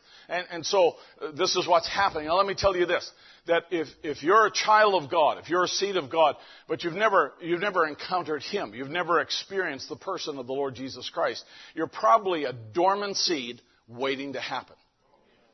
And all you need is to come into that presence and let the Holy Spirit break through with His glorious light and quicken that seed gene of God that lays in you. And you know what? Life is never the same ever again. How many would agree? You that have experienced that, you know that's true. Brother Branham said, let's go down to the next paragraph here. He says, God didn't say He's going to raise up a new generation. He's going to redeem the one that's here. He redeems the one that's already here. He ain't going to make no new world. It's the one right here. He's just going to burn it off and cleanse it like He did you. How many know that God deals with us the way He dealt with the earth? Right? Wash it off, and then He cleansed it off with the blood, and then fire comes in, and new life comes. He said His plans must remain forever. God doesn't change the plan. Well, look at another stage of this now. So, when the light comes, it's able now to affect the seed. Bring that up into your time now, and look at what God does. When the word for your day, which is the light, how many would agree? The word for our day is the light that God shines in a particular age. In other words, we're not going by Luther's light. We're not going by John Wesley's light. We're not going by the light of the early church. Are you with me? So the light of our day, when that strikes that seed that's on the inside, you know what? There's a new birth takes place, and then there's a new nature that goes on display. And all of a sudden now, your life, because the life that's in you now, not back then, but now, it's the same, listen, it's the same life that actually wrote this word. Right? Are you with me? The life that you have inside you now wrote this word. And therefore, if that light that's in you tells you it's okay to smoke a cigarette, or to cut your hair if you're a girl, or not to ever have to cut my hair because I'm a boy, but I'm doing it like everybody else in the world does, you've got a different spirit there. Because God acknowledges His own word in your life. Isn't that right? So you can't have the Holy Spirit in you telling you one thing that's contrary to the word, and then God writing the word His way, because this is a declaration of His will. This is a declaration of His will. And so therefore, when the word of the hour strikes that seed of God, it's going to bring forth, because every seed comes forth after its kind. This is how new birth happens, okay? Now, watch what Brother Branham says again. You begin to be germatized as your body in your great-grandfather. You begin to be germatized as your body, the natural person, in your great-grandfather. That's 3 back. Right? Think now. The germ began to become active. Did you know that? Here he uses the Bible example. Levi paid tithes when he was in the loins of Abraham, his grandfather. So he's actually credited, because it's 3 generations back, Levi, Jacob, Isaac, Abraham. So when Abraham paid tithes, right, Levi is credited with that, because he's 3 generations up, and he's blessed with that promise, because Abraham, his great-grandfather, did that. And he says, and you come through your great-grandfather, your grandfather, down to your father, and that's how you become germatized for your body. God brings you through 3 stages. Is it all right if we draw a parallel and say that in the days of Luther, something sprouted out, right? That wasn't it back then. Just like Abraham wasn't Levi, but Luther was not the bride. But what did we have next? We had another stage, right? And we had sanctification, and we had Pentecost and the restoration of the signs. But you know what? There was still another stage to come after that, right? We come into a bride age. So in other words, there's 3, and then there's a life that's produced. Are you with me? So let's look at it again. And the light for your day strikes that earth, and this is the earth. There's something that's made alive. And that darkness, that nature flees. That old nature doesn't have control over you like it used to. So that now, guess what? You can walk as children of light. I'm just summarizing a whole bunch of things real shortly here. But remember now, when a person's born again, there's a new man in the control tower. There's a new man at the wheel of the ship. And he runs the show now. He's the one who's the guide. So when we go to make a turn one way and it's not the right turn, he's there to check us. And he's there to make sure that we don't carry on that path. We go this way. And you know what? If the Holy Spirit that's in us is in control of the ship, isn't He going to guide us according to the Bible? Right? Isn't He going to guide us according to that, to the word of the hour? Sure He is. So therefore, we're going to go and be baptized in the name of the Lord Jesus Christ, because that's the first step, to repent and be baptized in the name of the Lord Jesus Christ, and then you shall receive the gift of the Holy Ghost. Isn't that what the Bible says? So that's going to be your first step. That's going to be your gateway. That's going to be the way in. That's going to be the way for you to come into His presence and to actually begin to see the light and to walk in newness of life for the rest of your days on this earth. Now, I don't know about you, but if I had my choice, even if I didn't have eternal life, I think I'd want to live a Christian life, because I think the Christian life is the better way. I think it's a wonderful thing to have love and to have forgiveness. Do you realize how many people go through life and never experience forgiveness? And never experience a sound family and a loving family and have responsibility and have, a conviction about things. To have, the ability to repent about things. There's a whole lot of people who don't have that. They will commit crimes and it doesn't affect them. They'll ridicule people and carry right on. Doesn't convict them at all. I'll tell you what, when a Christian does something wrong for somebody, I don't know how about you. I don't know how you feel now. I'm pushing 64. I'm just south of 64, and I just had a situation this week where I had done something that offended a person. It wasn't a great deal. But it was just a little thing, and they brought it up to me, and I thought, wow, I didn't know that. And I went away feeling so bad for that, because I think, wow, the last thing I want to do is to offend somebody. And then I thought, at the end of it, I made it right. I apologize, and I made it right. But you know what? I'm so glad that I got that ability to feel bad about doing bad.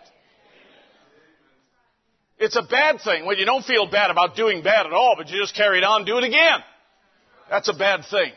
But the Holy Ghost gives you conviction. Now, I say this, it's good to live a Christian life, but I'll tell you what, I believe that we have more than that. I believe that the elect of God have eternal life, which is a part of God living on the inside. And therefore, we don't need to try to be Christians, and we don't need to try to be believers. You're a part of God. This is not trying to join the movement. This is not trying to become something to please somebody. I'm trying to live a good life so I'll attract a girl. Hey, forget it. If the girl is really born again, she's going to go after a born again guy. Somebody holler amen. Amen.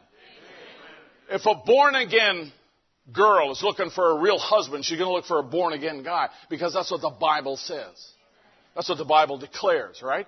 We had a prophet that come right along behind it and said, don't ever marry an unbeliever. Hey, if you're children of light, walk as children of light. I'm not sure how much clearer that needs to be.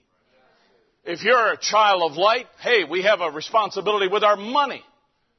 We should do the right thing. And so on and so on. Can I go just a little further? Now, to see Christians today, it's 1964, see Christians today who can do anything that the rest of the world does, act like them, swear like them, drink like them, smoke like them, root in the pig pens of sin, dance halls and things like that, and still say they're Christians? You can't do that, friend. Why don't I ride over the top of that one more time? You see Christians today who can do anything the rest of the world does. Act like them, swear like them, drink like them, smoke like them, root in the pig pens of sin like them, dance halls, things like them. And you know what? Whether the pig pens are real or whether they're pig pens really doesn't make a difference, right? It's still a pig pen. You can't do that, friend. You can't do that. You know what? Because you're a contradiction. And someone who lives a contradiction is a hypocrite. I'm just telling you what he said. That's the reason people don't believe in the power of God and the signs and wonders, because they've died to those things, the things of God, and are resurrected over yonder in the world. But those who are dead to the world are raised in Christ and are looking to His promise. That's what they're looking to. They're looking to His promise because they've been quickened. They've been made alive. Everybody with me? They're not dead. They are alive. They're looking to the promise. They believe in the promise. And as a result of the promise, they're interested in the launch sequence. Now, I told you I was going to make a couple of stops today. I put this on here for Henry. But I need to tell you what this is about. Whenever a rocket blasts off the Earth, there's many precise calculations that need to be made to get that rocket where it needs to go. Make a long story short. There are several sequences that they go through. They checklist as they get in this thing. And they prepare it, and they fuel it, and they get everything all ready, and then they put the pilots or the astronauts in there, strap them in, oxygen flowing, everything else. And they go through a countdown sequence. And this is a part of the launch sequence description or program that they have. Very precise. A lot more precise than what I'm describing to you. But they do this countdown, 3, 2, 1, and then you watch them. If you're able, if you know anything about it, they're flipping buttons and they're pushing things because they have a sequence. They have to do that in order, just like the sound system back there. There's a sequence for turning on the sound system. I didn't know that. I came in one Wednesday night and I thought, I'm going to help these guys out. I'm going to turn on the music and have it all ready by the time they got here. I was the first one in the church, and I thought, I'm going to create an atmosphere so everybody comes in. It's going to be able to listen to music, and it's going to be really nice. So I got back there. I mean, it's not my first computer, not my first DVD player I've ever turned on. So I got to looking at that, and I said, there's an on button, and there's a power button, and there's a... So, buddy, I got to pushing buttons. There was no broadcast that night. There was no recording that night. They still look at me funny when we talk about that night. You know why? Because, and then after that, Peter drew up a launch description. If you are indeed qualified, this is how you turn it on. Brackets, not the pastor. if you see the pastor at this board, tell him he's wanted on the phone or something. So these scientists go through this launch description, and they go through this process, and they have this engine. This mother of an engine that's there to get this dude off the ground. You got to imagine now, it's all this weight sitting flat on the ground, going nowhere, no momentum, and they got to get this thing up. And when they get it up to a certain height, then they got to get rid of that part of the rocket, ignite another one, so they can jettison it off to another part of the universe. And then they got to get it back home. So launch and the sequence is really, really important, especially when you understand how big and how heavy this thing actually is. Now, I don't have all the specs here, but we were looking it up last night because William wanted to know how heavy it was. And it was over 4.5 million tons of weight that was on that tarmac. And so this engine does the greatest work. This first engine, it does this greatest work where it actually ignites and is strong enough to push that rocket off the earth. It goes real slow at first and lifts it up. And it only goes a short way, but it does the heavy hauling at the very first and pulls that whole thing up there. And then when they hit the right buttons in the sequence, that engine's burned out. They only carry enough fuel to do that because they don't want to add extra weight to it. And they bring that thing up to a certain height, and then they click the button, and that whole portion of the rocket drops off, goes in the ocean, and then they ignite the second rocket, and it takes off. Now, that second rocket is not near as big because it doesn't need to break through the atmosphere, and it doesn't need to lift it from a dead weight. Now it's already in motion, it's already moving, it's out in space, it's weightless pretty much, and so it just needs to be jettisoned out to the right area. So I'm not a rocket scientist here. This is rocket science, but I'm not a rocket scientist. But the idea is that every engine that they shoot is smaller. Every subsequent engine is smaller than the one that got it to where it is. And then when they come back to Earth, it's really interesting because gravity now is at work in their destination. They have what they call guiding rockets, which are guiding engines, which are small devices that they put in the side of the spaceship, and they just turn on for a second or two, and they correct the trajectory. They correct it the way it's going. So there's no big engines when it comes back into Earth again or back to its destination or if it's going to land on Mars or whatever. It's just these little guiding rockets that are there.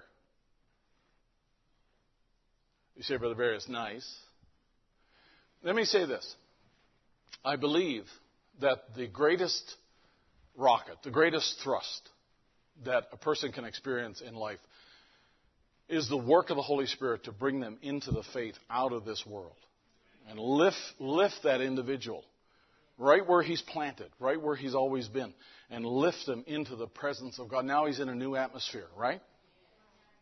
Let me tell you, there are angels that are watching over that. Do you believe that? There are forces of heaven that are actually reaching down to pluck you at a certain point in time, to pluck you out of the hands of the enemy, and to bring you out of this earth's atmosphere. Somebody say amen. And bring you into his presence. And then, when you get going, you get started, I'll tell you what, there's another rocket that fires off. And Brother Branham referred to it as a rebaptism. He referred to it as, another experience with God. And not another new birth, because you can only be born again one time. But, another time. Brother Branham said when he watched the Ten Commandments, he said it was almost like I was born again when I saw that pillar of fire. And he said it looked just like the real thing. And Cecil B. DeMille must have had some kind of revelation. But he said when I saw that, he said it was almost like I was born again. It was just such a stirring in his life. And I'll tell you what, I think it's a mistake for us, especially those of us that have truly been born again, that there is only one genuine encounter with God. I believe there are many along the way. Because there are times when your thinking can get messed up because of this world. And because of the pressures that are out there. And because of social media. And because of what other churches are doing and other people are doing. And people do wacky things. And sometimes you can become even bitter about all of that. And you can become indifferent to things when, hey, we're supposed to act and think and talk like Christians. And sometimes we need to just get at the altar and just say, Lord, just refill me again. Just give me that other, Lord, just come by and take my heart afresh. Let me dedicate my life afresh to you. Because we live in a messed up world. Paul even says the same thing. Watch what Paul says. Now I'm not speaking to those of you that want to be born again. I'm talking to you that are. Watch what he says. Stand fast, therefore, in the liberty. Stand fast. Don't be wobbly. In the liberty where Christ has made us free. And be not entangled again in the yoke of bondage.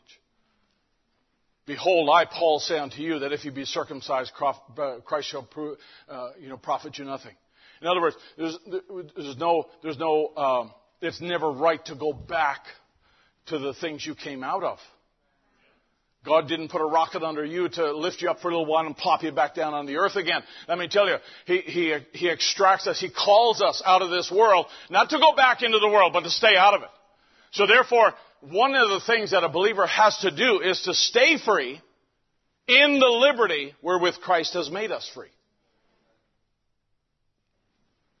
The second thing, Solomon writes, better is the end of a thing than the beginning thereof, and the patient in spirit is better than the proud in spirit. Better is the end of a thing than the beginning of it. The end of your Christian walk should be better than the beginning of your Christian walk. I don't know about you, but when I came into the faith, I was a mess. I had cigarettes still in my pocket when I went to the baptismal pool, and when I took off my jacket and put it back on again, put my hand in there, I had a pack of cigarettes there.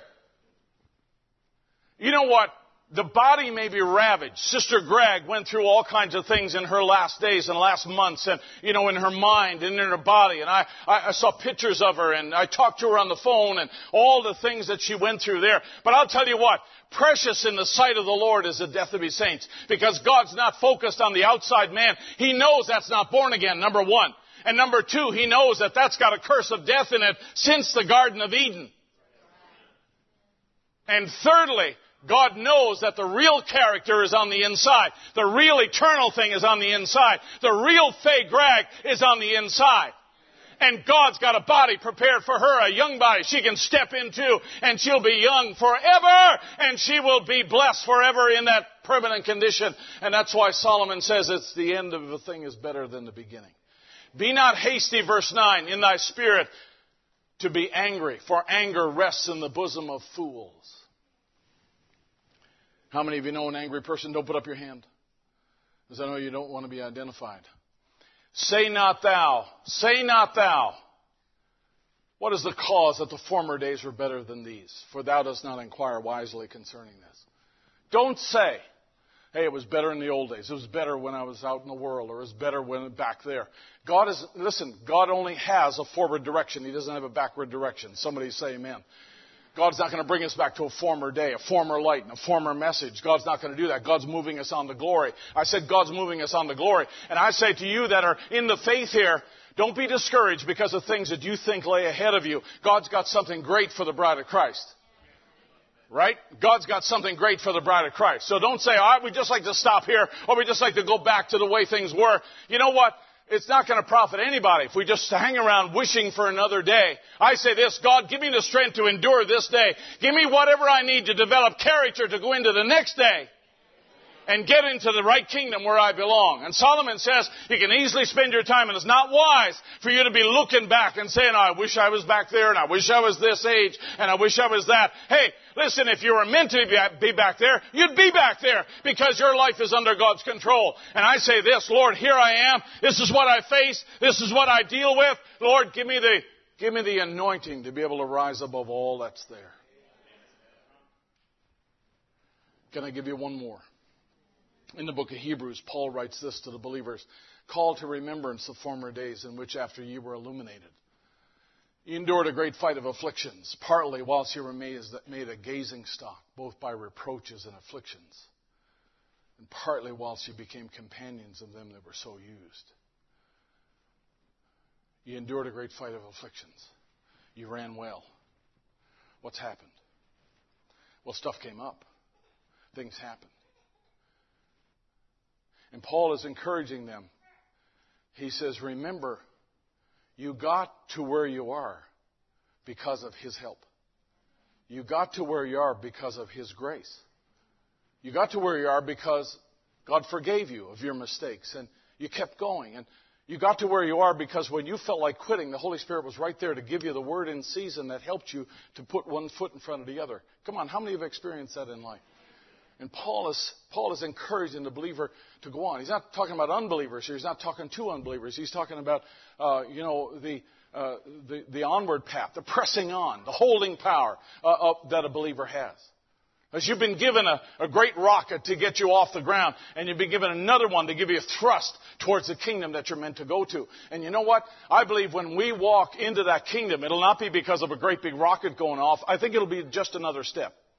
And prior to our destination, I believe to be, and there should be, just little jets on the side of the spacecraft that, just go off, psht, psht, psht, and they go off just to correct the trajectory of the believer. I mean, hey, we've been in the message a long time. You folks have been in this church a long time. You've heard lots of sermons. You've had lots of insight into what the Bible says and means and all about the end time and so forth. And we're not people who are beginning the journey. Most of us, we're not people who are beginning the journey. We are people who've been on the journey a long time. God should be able to, lay it on a preacher's heart to preach a certain way and adjust our trajectory just a little bit. Psht, psht. Problem is sometimes it's only so small, it's just a little engine there, that sometimes we miss it and we choose to ignore it. And then God's got to do something big like stir your tank and then you run out of power. All kinds of problems happen then, right? You got to go into drastic measures when you stir your tanks the wrong way. God should be able to adjust our trajectory pretty easily. A verse here, a quote here, a service here, maybe a kneeling at the altar a little bit by the side of your bed and just say, Lord, forgive me for that. And, just adjusting that trajectory because, you know what? If I get it right, He knows exactly where we're going. He knows exactly how to get us there. And in my life, He's done a great thing. He set off a big rocket to get me out of where I was, out of the world, and out of sin, and out of drugs, and out of all the other things that I was involved in, and all my own thinking, my own ways, and all that kind of stuff, and blasted me out of that. And you know what? By God's grace, since then, He packed enough fuel in that rocket just to get me to where He needs me to be. And I said, Lord, You got me this far. Just give me enough. Make sure there's enough fuel in the tank just to get the last part of the journey. Am I making sense? You got to start somewhere, right? You got to start, and where you start is when you repent and you realize I'm not going to make it on my own. I need Him. I'm a sinner, and it seems like God's still extending His hand and dealing with hearts and pulling people in. I believe that He is. I believe that we're still able to fill the pool and baptize folks in the name of the Lord Jesus Christ, which is scriptural baptism. I believe we're able to do that. But for you that are in the journey, there's all kinds of things that we deal with. Let me just give you an example here. I won't be much longer, but I just want to say this, that here's a prophet looking out in the 60s here, and he's looking out at things that are in the earth. And really, the Beatles, in comparison to what's going on today, is really child's play, right? I mean, it's almost, in a sense, it's almost juvenile to be worried about the Beatles music on the Ed Sullivan Show. So why does Brother Branham make it an issue? And he says, there will never, never, never come salvation to the world anymore. We've sinned away our day of grace, right? There's nothing left anymore. They have passed their line between grace and judgment. You can put an Abraham Lincoln in every county in the U.S., and it'll never turn this bunch of Rickies and Elvises back to God. Seen in the paper where a Presbyterian church going through communion with rock and roll, and the pastor standing there clapping his hands and going through it, the motion, the crucifixion, shindigging it, rock and roll, and this low-down, screaming, filthy bunch of Beatles. They turned down a $100,000 contract in St. Louis a few weeks ago. Wouldn't stop for that. In other words, it's not worth it. And $100,000 in 1964 is a pretty good sum of money. And he says, come over here, a bunch of little renegade Englishmen with their hair hanging down in their eyes. he's saying things in the sense that are really out of season, right? Now John Lennon made the statement that we're more popular than Jesus Christ, and that sparked an outrage over here. But it didn't stop anything, right? I mean, so in other words, what's Brother Branham looking at? He's looking at a principle here that America once was strong, founded on the right things, is now being invaded by other nations who are coming here and bringing this kind of music and the spirits that go with it, and all of this change in the styles and all the rest of it. In other words, there's a rebelliousness about them, right? There's a in-your-face attitude about these guys. And you can see what that music and that spirit that got loose, what it births. It births in our culture. All kinds of other music that comes from that. And then all kinds of movements. In the 60s, there's lots of young people that are looking everybody in the face and say, I dare you to kick us out of the university or whatever else, and they're doing sit-ins and all the rest of it. And there's a rebellion that's there. And now you kind of see where that's gone. So what's Brother Branham looking at? He's looking at the principle of how when these things come in, when a nation forsakes God, when a nation takes the Spirit of Christ and pushes it away, takes the Bible out of schools and all the rest of it and takes it out, you now create a vacuum for something else to rush in. And Satan is right there to rush in. And he doesn't rush in with full force, but he rushes in with a handful of seeds and throws them down. And all of a sudden now we wake up in the harvest and say, how did we get here? Well, we got here because there was something removed back then. And I'd say this to us who are believers here. America was once strong. We know now it's not. Right? We know things have changed. And here's a prophet who's looking at this, and he's saying that, even in the churches, here's a pastor clapping his hand. That's a long way from where we've come to Hillsong today, right? If you know anything about that. Talk about corruption in the churches and all the business and the money and all of those things here, and this is where we come to it. And no wonder God's on the outside. I mean, the picture is in Laodicea that Jesus is on the outside, knocking, trying to get in, because he's not even welcome in there. Used to be welcome in the nation and in the churches and, among the people, and now he's on the outside. What a place. What a place. So we have a generation beginning around 1964 where you have a nation that he said is falling apart. They've sinned away their day of grace. But you have believers within that. You have believers inside that system.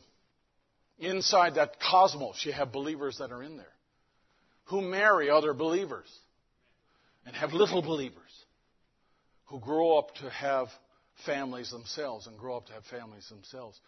But you know what? When they sinned away their day of grace, they never came back and asked for grace. They stayed away from grace. And now things have become so secular that there's a generation out there that are being raised and don't even know whether they're boys and girls. What kind of spirits are we dealing with here? What kind of nonsense are we dealing with?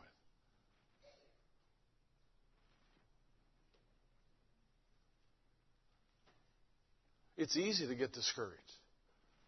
It's easy to get forlorn about the things that we're looking at here. And he's pegging these things way back there, 50, 60 years ago. He's identifying these things right here. If that's not checked, if that's not stopped, if the nation is not strong enough to deal with that, it's not only the Beatles you're going to have to worry about. It's not just bangs that we're going to have to worry about. You're going to see generations raise up that stand and look God in the face and say, so what? Who cares? So now we have a generation a group that's called nothings. That are nothing. They identify with no faith, have no religious connection or affiliation at all whatsoever. They're called nothings.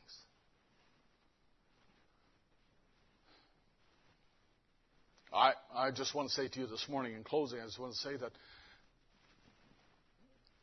the Scripture is full of admonitions for people to come into Christ because that's the safe place. And you'll never make it outside of Him. But number two, when you're in Him, there's all kinds of scriptures and admonitions that encourage us to stay in Him and to walk in that light. Walk as children of light. To keep pressing on. And to keep believing that no matter how bad it gets, election still stands. God's got His eye on you. God cares about you. And He watches over even when you're asleep. He cares about where you're going and the decisions you make. He loves you. He loves you despite yourself. He loves you. And He wants the very best for you. And I believe if we knew probably how far this is going to go on, because, hey, we're looking at a time when the iniquity of the Amorites is just about full. I believe that pretty soon, I believe that things are going to change. They're going to shut down. And I believe if we could hear His voice today, He'd be saying, hang on, hold on. There's great things ahead. Let's have our musicians, if you will, just slip right up here. Now, let me tell you a little story. I've mentioned this to you before, but several years ago when we had a trip to Israel and we were over there, and our guide's mother was a survivor at Auschwitz. She still had the number on her forearm. And she was just an amazing lady. And our guide told us about her. And she's still alive. She's quite old, but she's still alive. And I asked her, I said, man, do you think we could get her to come and we could meet her and we could talk to her and she could address us as a group? So I said, that's an astounding thing that your mother survived Auschwitz. And she stood in front of Dr. Mengele twice. And he motioned for her to go to the living side rather than the crematorium twice, And she actually did it. She was a very young girl. She told us she had an extraordinary experience. And I said, do you think it'd be possible that she could come? And so she called her mother, and mother said, sure. There's two kinds of survivors of the Holocaust. The people who never say a word, never talk about it at all. And then the other kind are the ones who want to talk about it. They want to tell the story. They want to make sure everybody understands that this actually happened. She was one of those. So she came. We met in Jerusalem in a hotel, and in the basement they gave us a room, so we had her come, and she took, and we have a video. The video is very poor, but we have a video and her pictures in there. And she told us her story. She told us everything that took place and how she, as a young girl, when the Germans came and took her from Poland and, brought her to these camps. And I couldn't understand why all of this was happening. And it was just so unusual. And the families were divided. And at the end of it, there was only her and a distant cousin way down the road was the only one in the family tree that was still alive. Everybody else died at the hands of Hitler. It was incredible how much death had struck her family. And then when she went back after it was all over and the war was over and they opened up the doors of the camp and she went back to her hometown, she walked up to her house that she had left years ago and walked up to her house and knocked on the door. And this woman came out and said, yes, can I help you? And she said, this is my house. The woman said, no, it ain't. This is our house. And they had no recollection of her. They thought she was dead, and she was not allowed in the house. They turned her away, and she went off. And she said, no one in the town wanted to see me. They all thought, well, there must be something wrong with those Jewish people because, they were so persecuted. Where there's smoke, there's fire. And she told a story then after the concentration camp, how horrible it was that everyone rejected her because she had been to the camps and had no family and no one to turn to. And the level of suffering was just in her voice. It was just so heavy listening to her talk. And I was thinking all the time as she was saying this, I was thinking, in the God of this evil age, Brother Branham makes a statement. He said, you know what that was? He said, that was the tender hand of Jehovah leading them back to the tree of life. I did not want to give her that statement. But I mentioned something about God. I said something about God to her. just in the conversation. And she turned to me really fast. She jerked like that and turned to me real fast. She said, there is no God. She said, there could not be a God and know what was going on in those camps. There could not be a God and have such evil exist in that place. And she looked at me like Sister Greg looked at me. And she said, there could not be a God who lives. And in my heart, I never said it to her, but in my heart, I felt like saying to her, sister, just hold on. Live a little longer. Because one day he will come to Israel. And you'll see him. And see the marks in his hands and his side and his feet. And say, this is the one we crucified. And I said, I thought to myself, he'll redeem Israel. He'll bring him back, bring all of Israel back again. I said, if you just live long enough, rather than let me explain it, just live long enough till you experience him coming back to visit Israel again one more time, in his mercy and in his grace, to redeem you and to bring you back into the light again. I don't know whether she's still alive. We don't know whether she's still alive. But I believe if just in the scheme of things, with all of the things that are taking place, you have to think about the mind of God that would say, just hold on a little longer. Just to the Jews, just hold on a little longer. A lot of things don't make sense, but just hold on. There's a time for all of this. And there's a season why we're here. And there's a time when we're going to go. And when we go, that allows, that's a tripwire for the two prophets to rise up in Israel and to be able to preach the same message that we enjoy. I don't know who I'm speaking to here today. I don't know.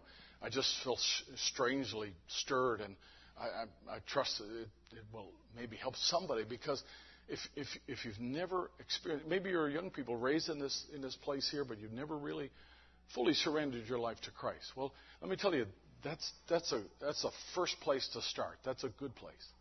But number two, if you've started in the way, if you've walked in the light, I want to encourage you to keep going. And don't be distracted by all the things that are out there to distract you.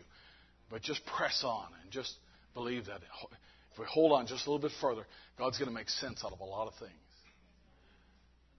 And He doesn't want you to go back. Solomon says it's not wise to go back and look back. But we are they that don't draw back. But we are of the type of people that press on towards the prize, the high calling in Christ Jesus. That's exactly what He wants us to do. We are honored to be called. We are honored to be chosen. We are honored to be where we are today, because we are where we are by the grace of God. And we are what we are by the grace of God. Even though none of us are perfect in our flesh, I'll tell you this. I believe that He wants every one of us to press on and to carry on to the place that He has ordained for us. Because it's real. It's very real. Let's stand to our feet. Let's just worship Him for a little bit this morning. Hold your atmosphere just for a little bit.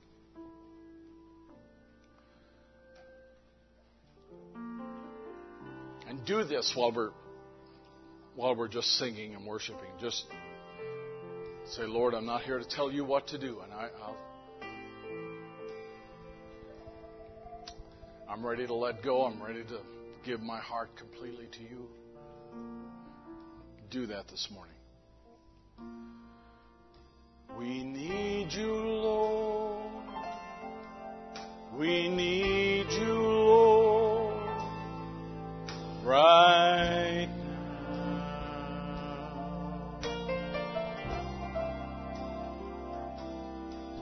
Yes, we need you, Lord. We need you, Lord, right now.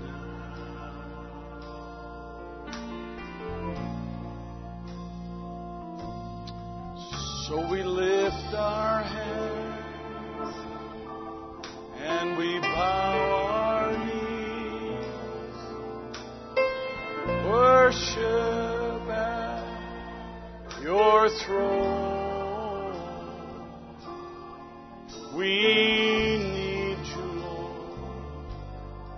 Yes, we need you, Lord, right now. I need you, Lord. I need you, Lord. I need you, Lord, right now. Thank you, Jesus. I need you, Lord. I need you, Lord, right now.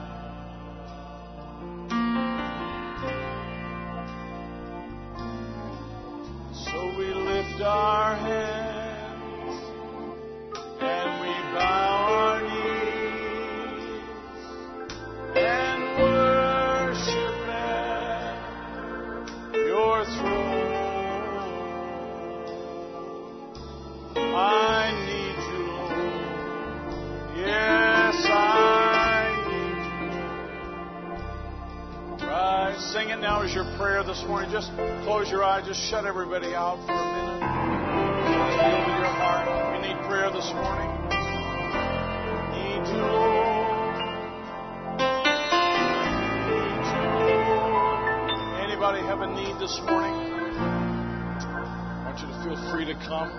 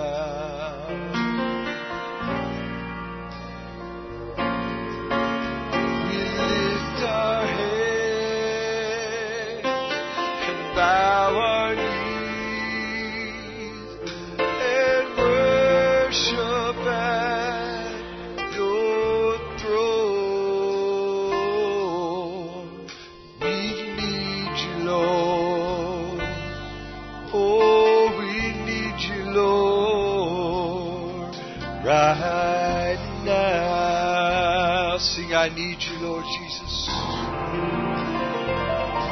Oh, I need you, Lord. I need you, Lord, right now. Just sweep over us, Lord Jesus. Oh, I need you, Lord. I need you, Lord, right now.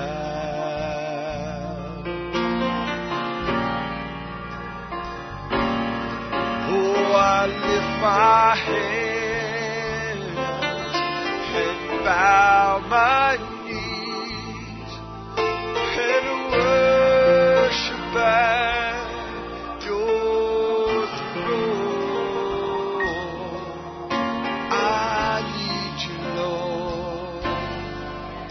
I need you, Lord, right now. Sing it again. Just be real sincere now.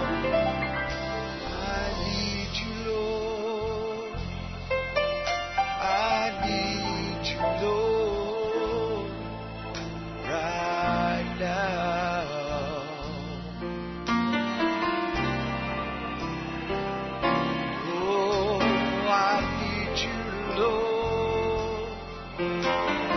need you, Lord, right now.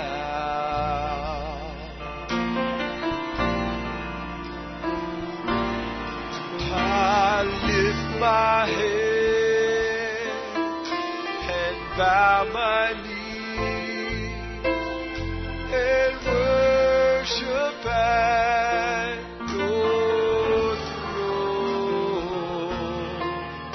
I need you, Lord. I need you, Lord, right now. Thank you, Jesus. In the presence of Jehovah. Sing that this morning. In the presence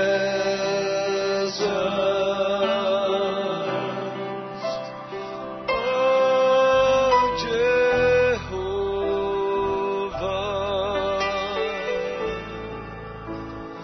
God Almighty,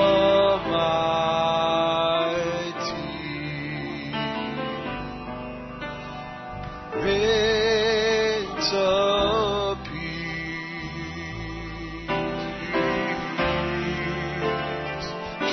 troubles vanish,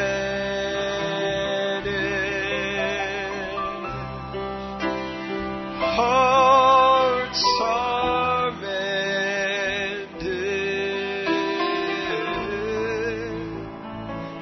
in the presence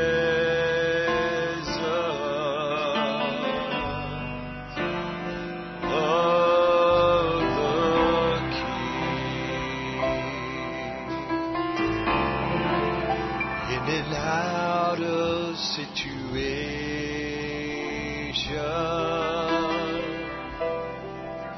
that tug of war in me, and all day long I struggle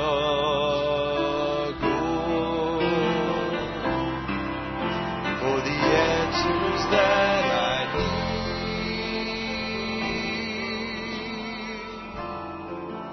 Then I come into His presence, and all my questions become clear. Oh, for that sacred moment,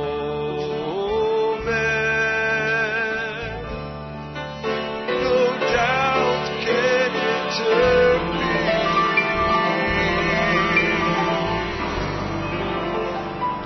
In the presence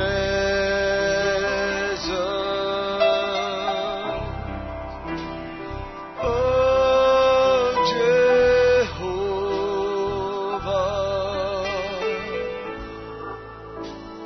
God Almighty,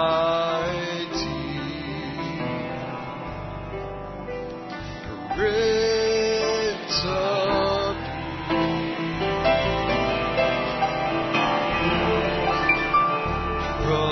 troubles vanish,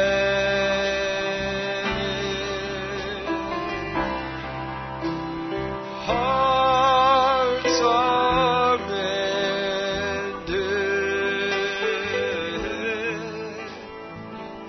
in the presence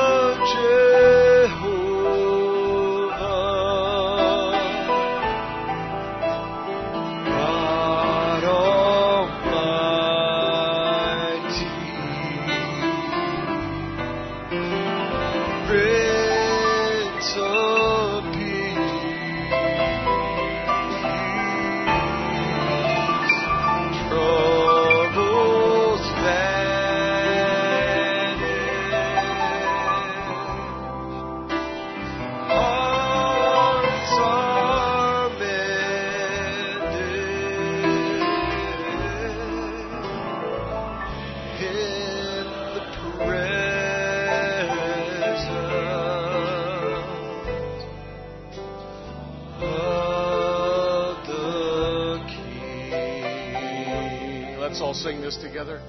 He has forgiven me. My sins have been washed from His memory by the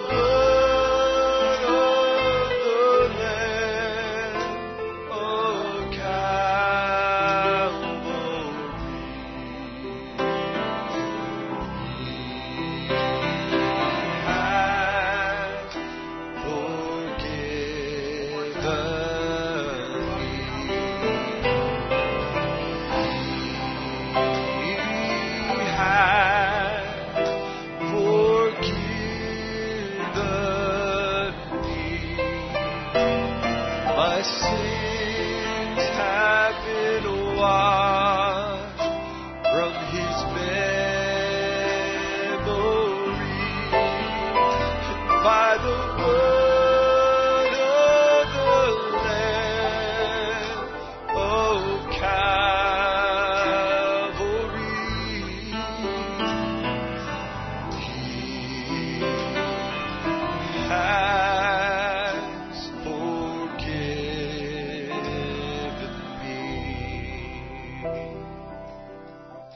Heavenly Father, as we come to the end of another service, we thank you, Lord, because you always have something to say to us. And Lord, we don't want to be just hearers of the word and observers. We want to be people who walk as children of light.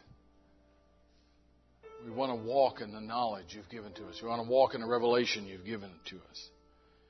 And we believe, Lord, you're here to help us to do that, because we'll never live the life of Christ without Christ in us.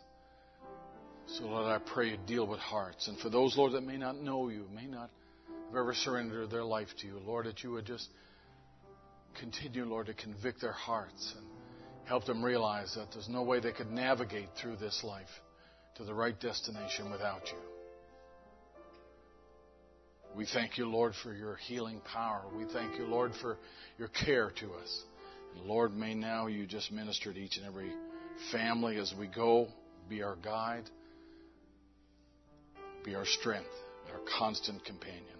We ask these things, Lord, in your name and for your glory. Bless our families, Lord, we pray. In Jesus' name. Amen. He is here. Hallelujah. He is here. Amen. He is here. Holy, holy. I will bless His name again. He is here. Listen closely. Hear Him calling out your name. He is here. You can touch Him. You will never be the same. I'm going to let you go this morning if you want to linger and worship and sing. I'll be here for a little while if anybody needs prayer. So I'll be glad to pray with you about anything. See our young people at 3:30 this afternoon. God bless you all, and we appreciate you coming in here today. Sing this as you go today. Jehovah Jireh,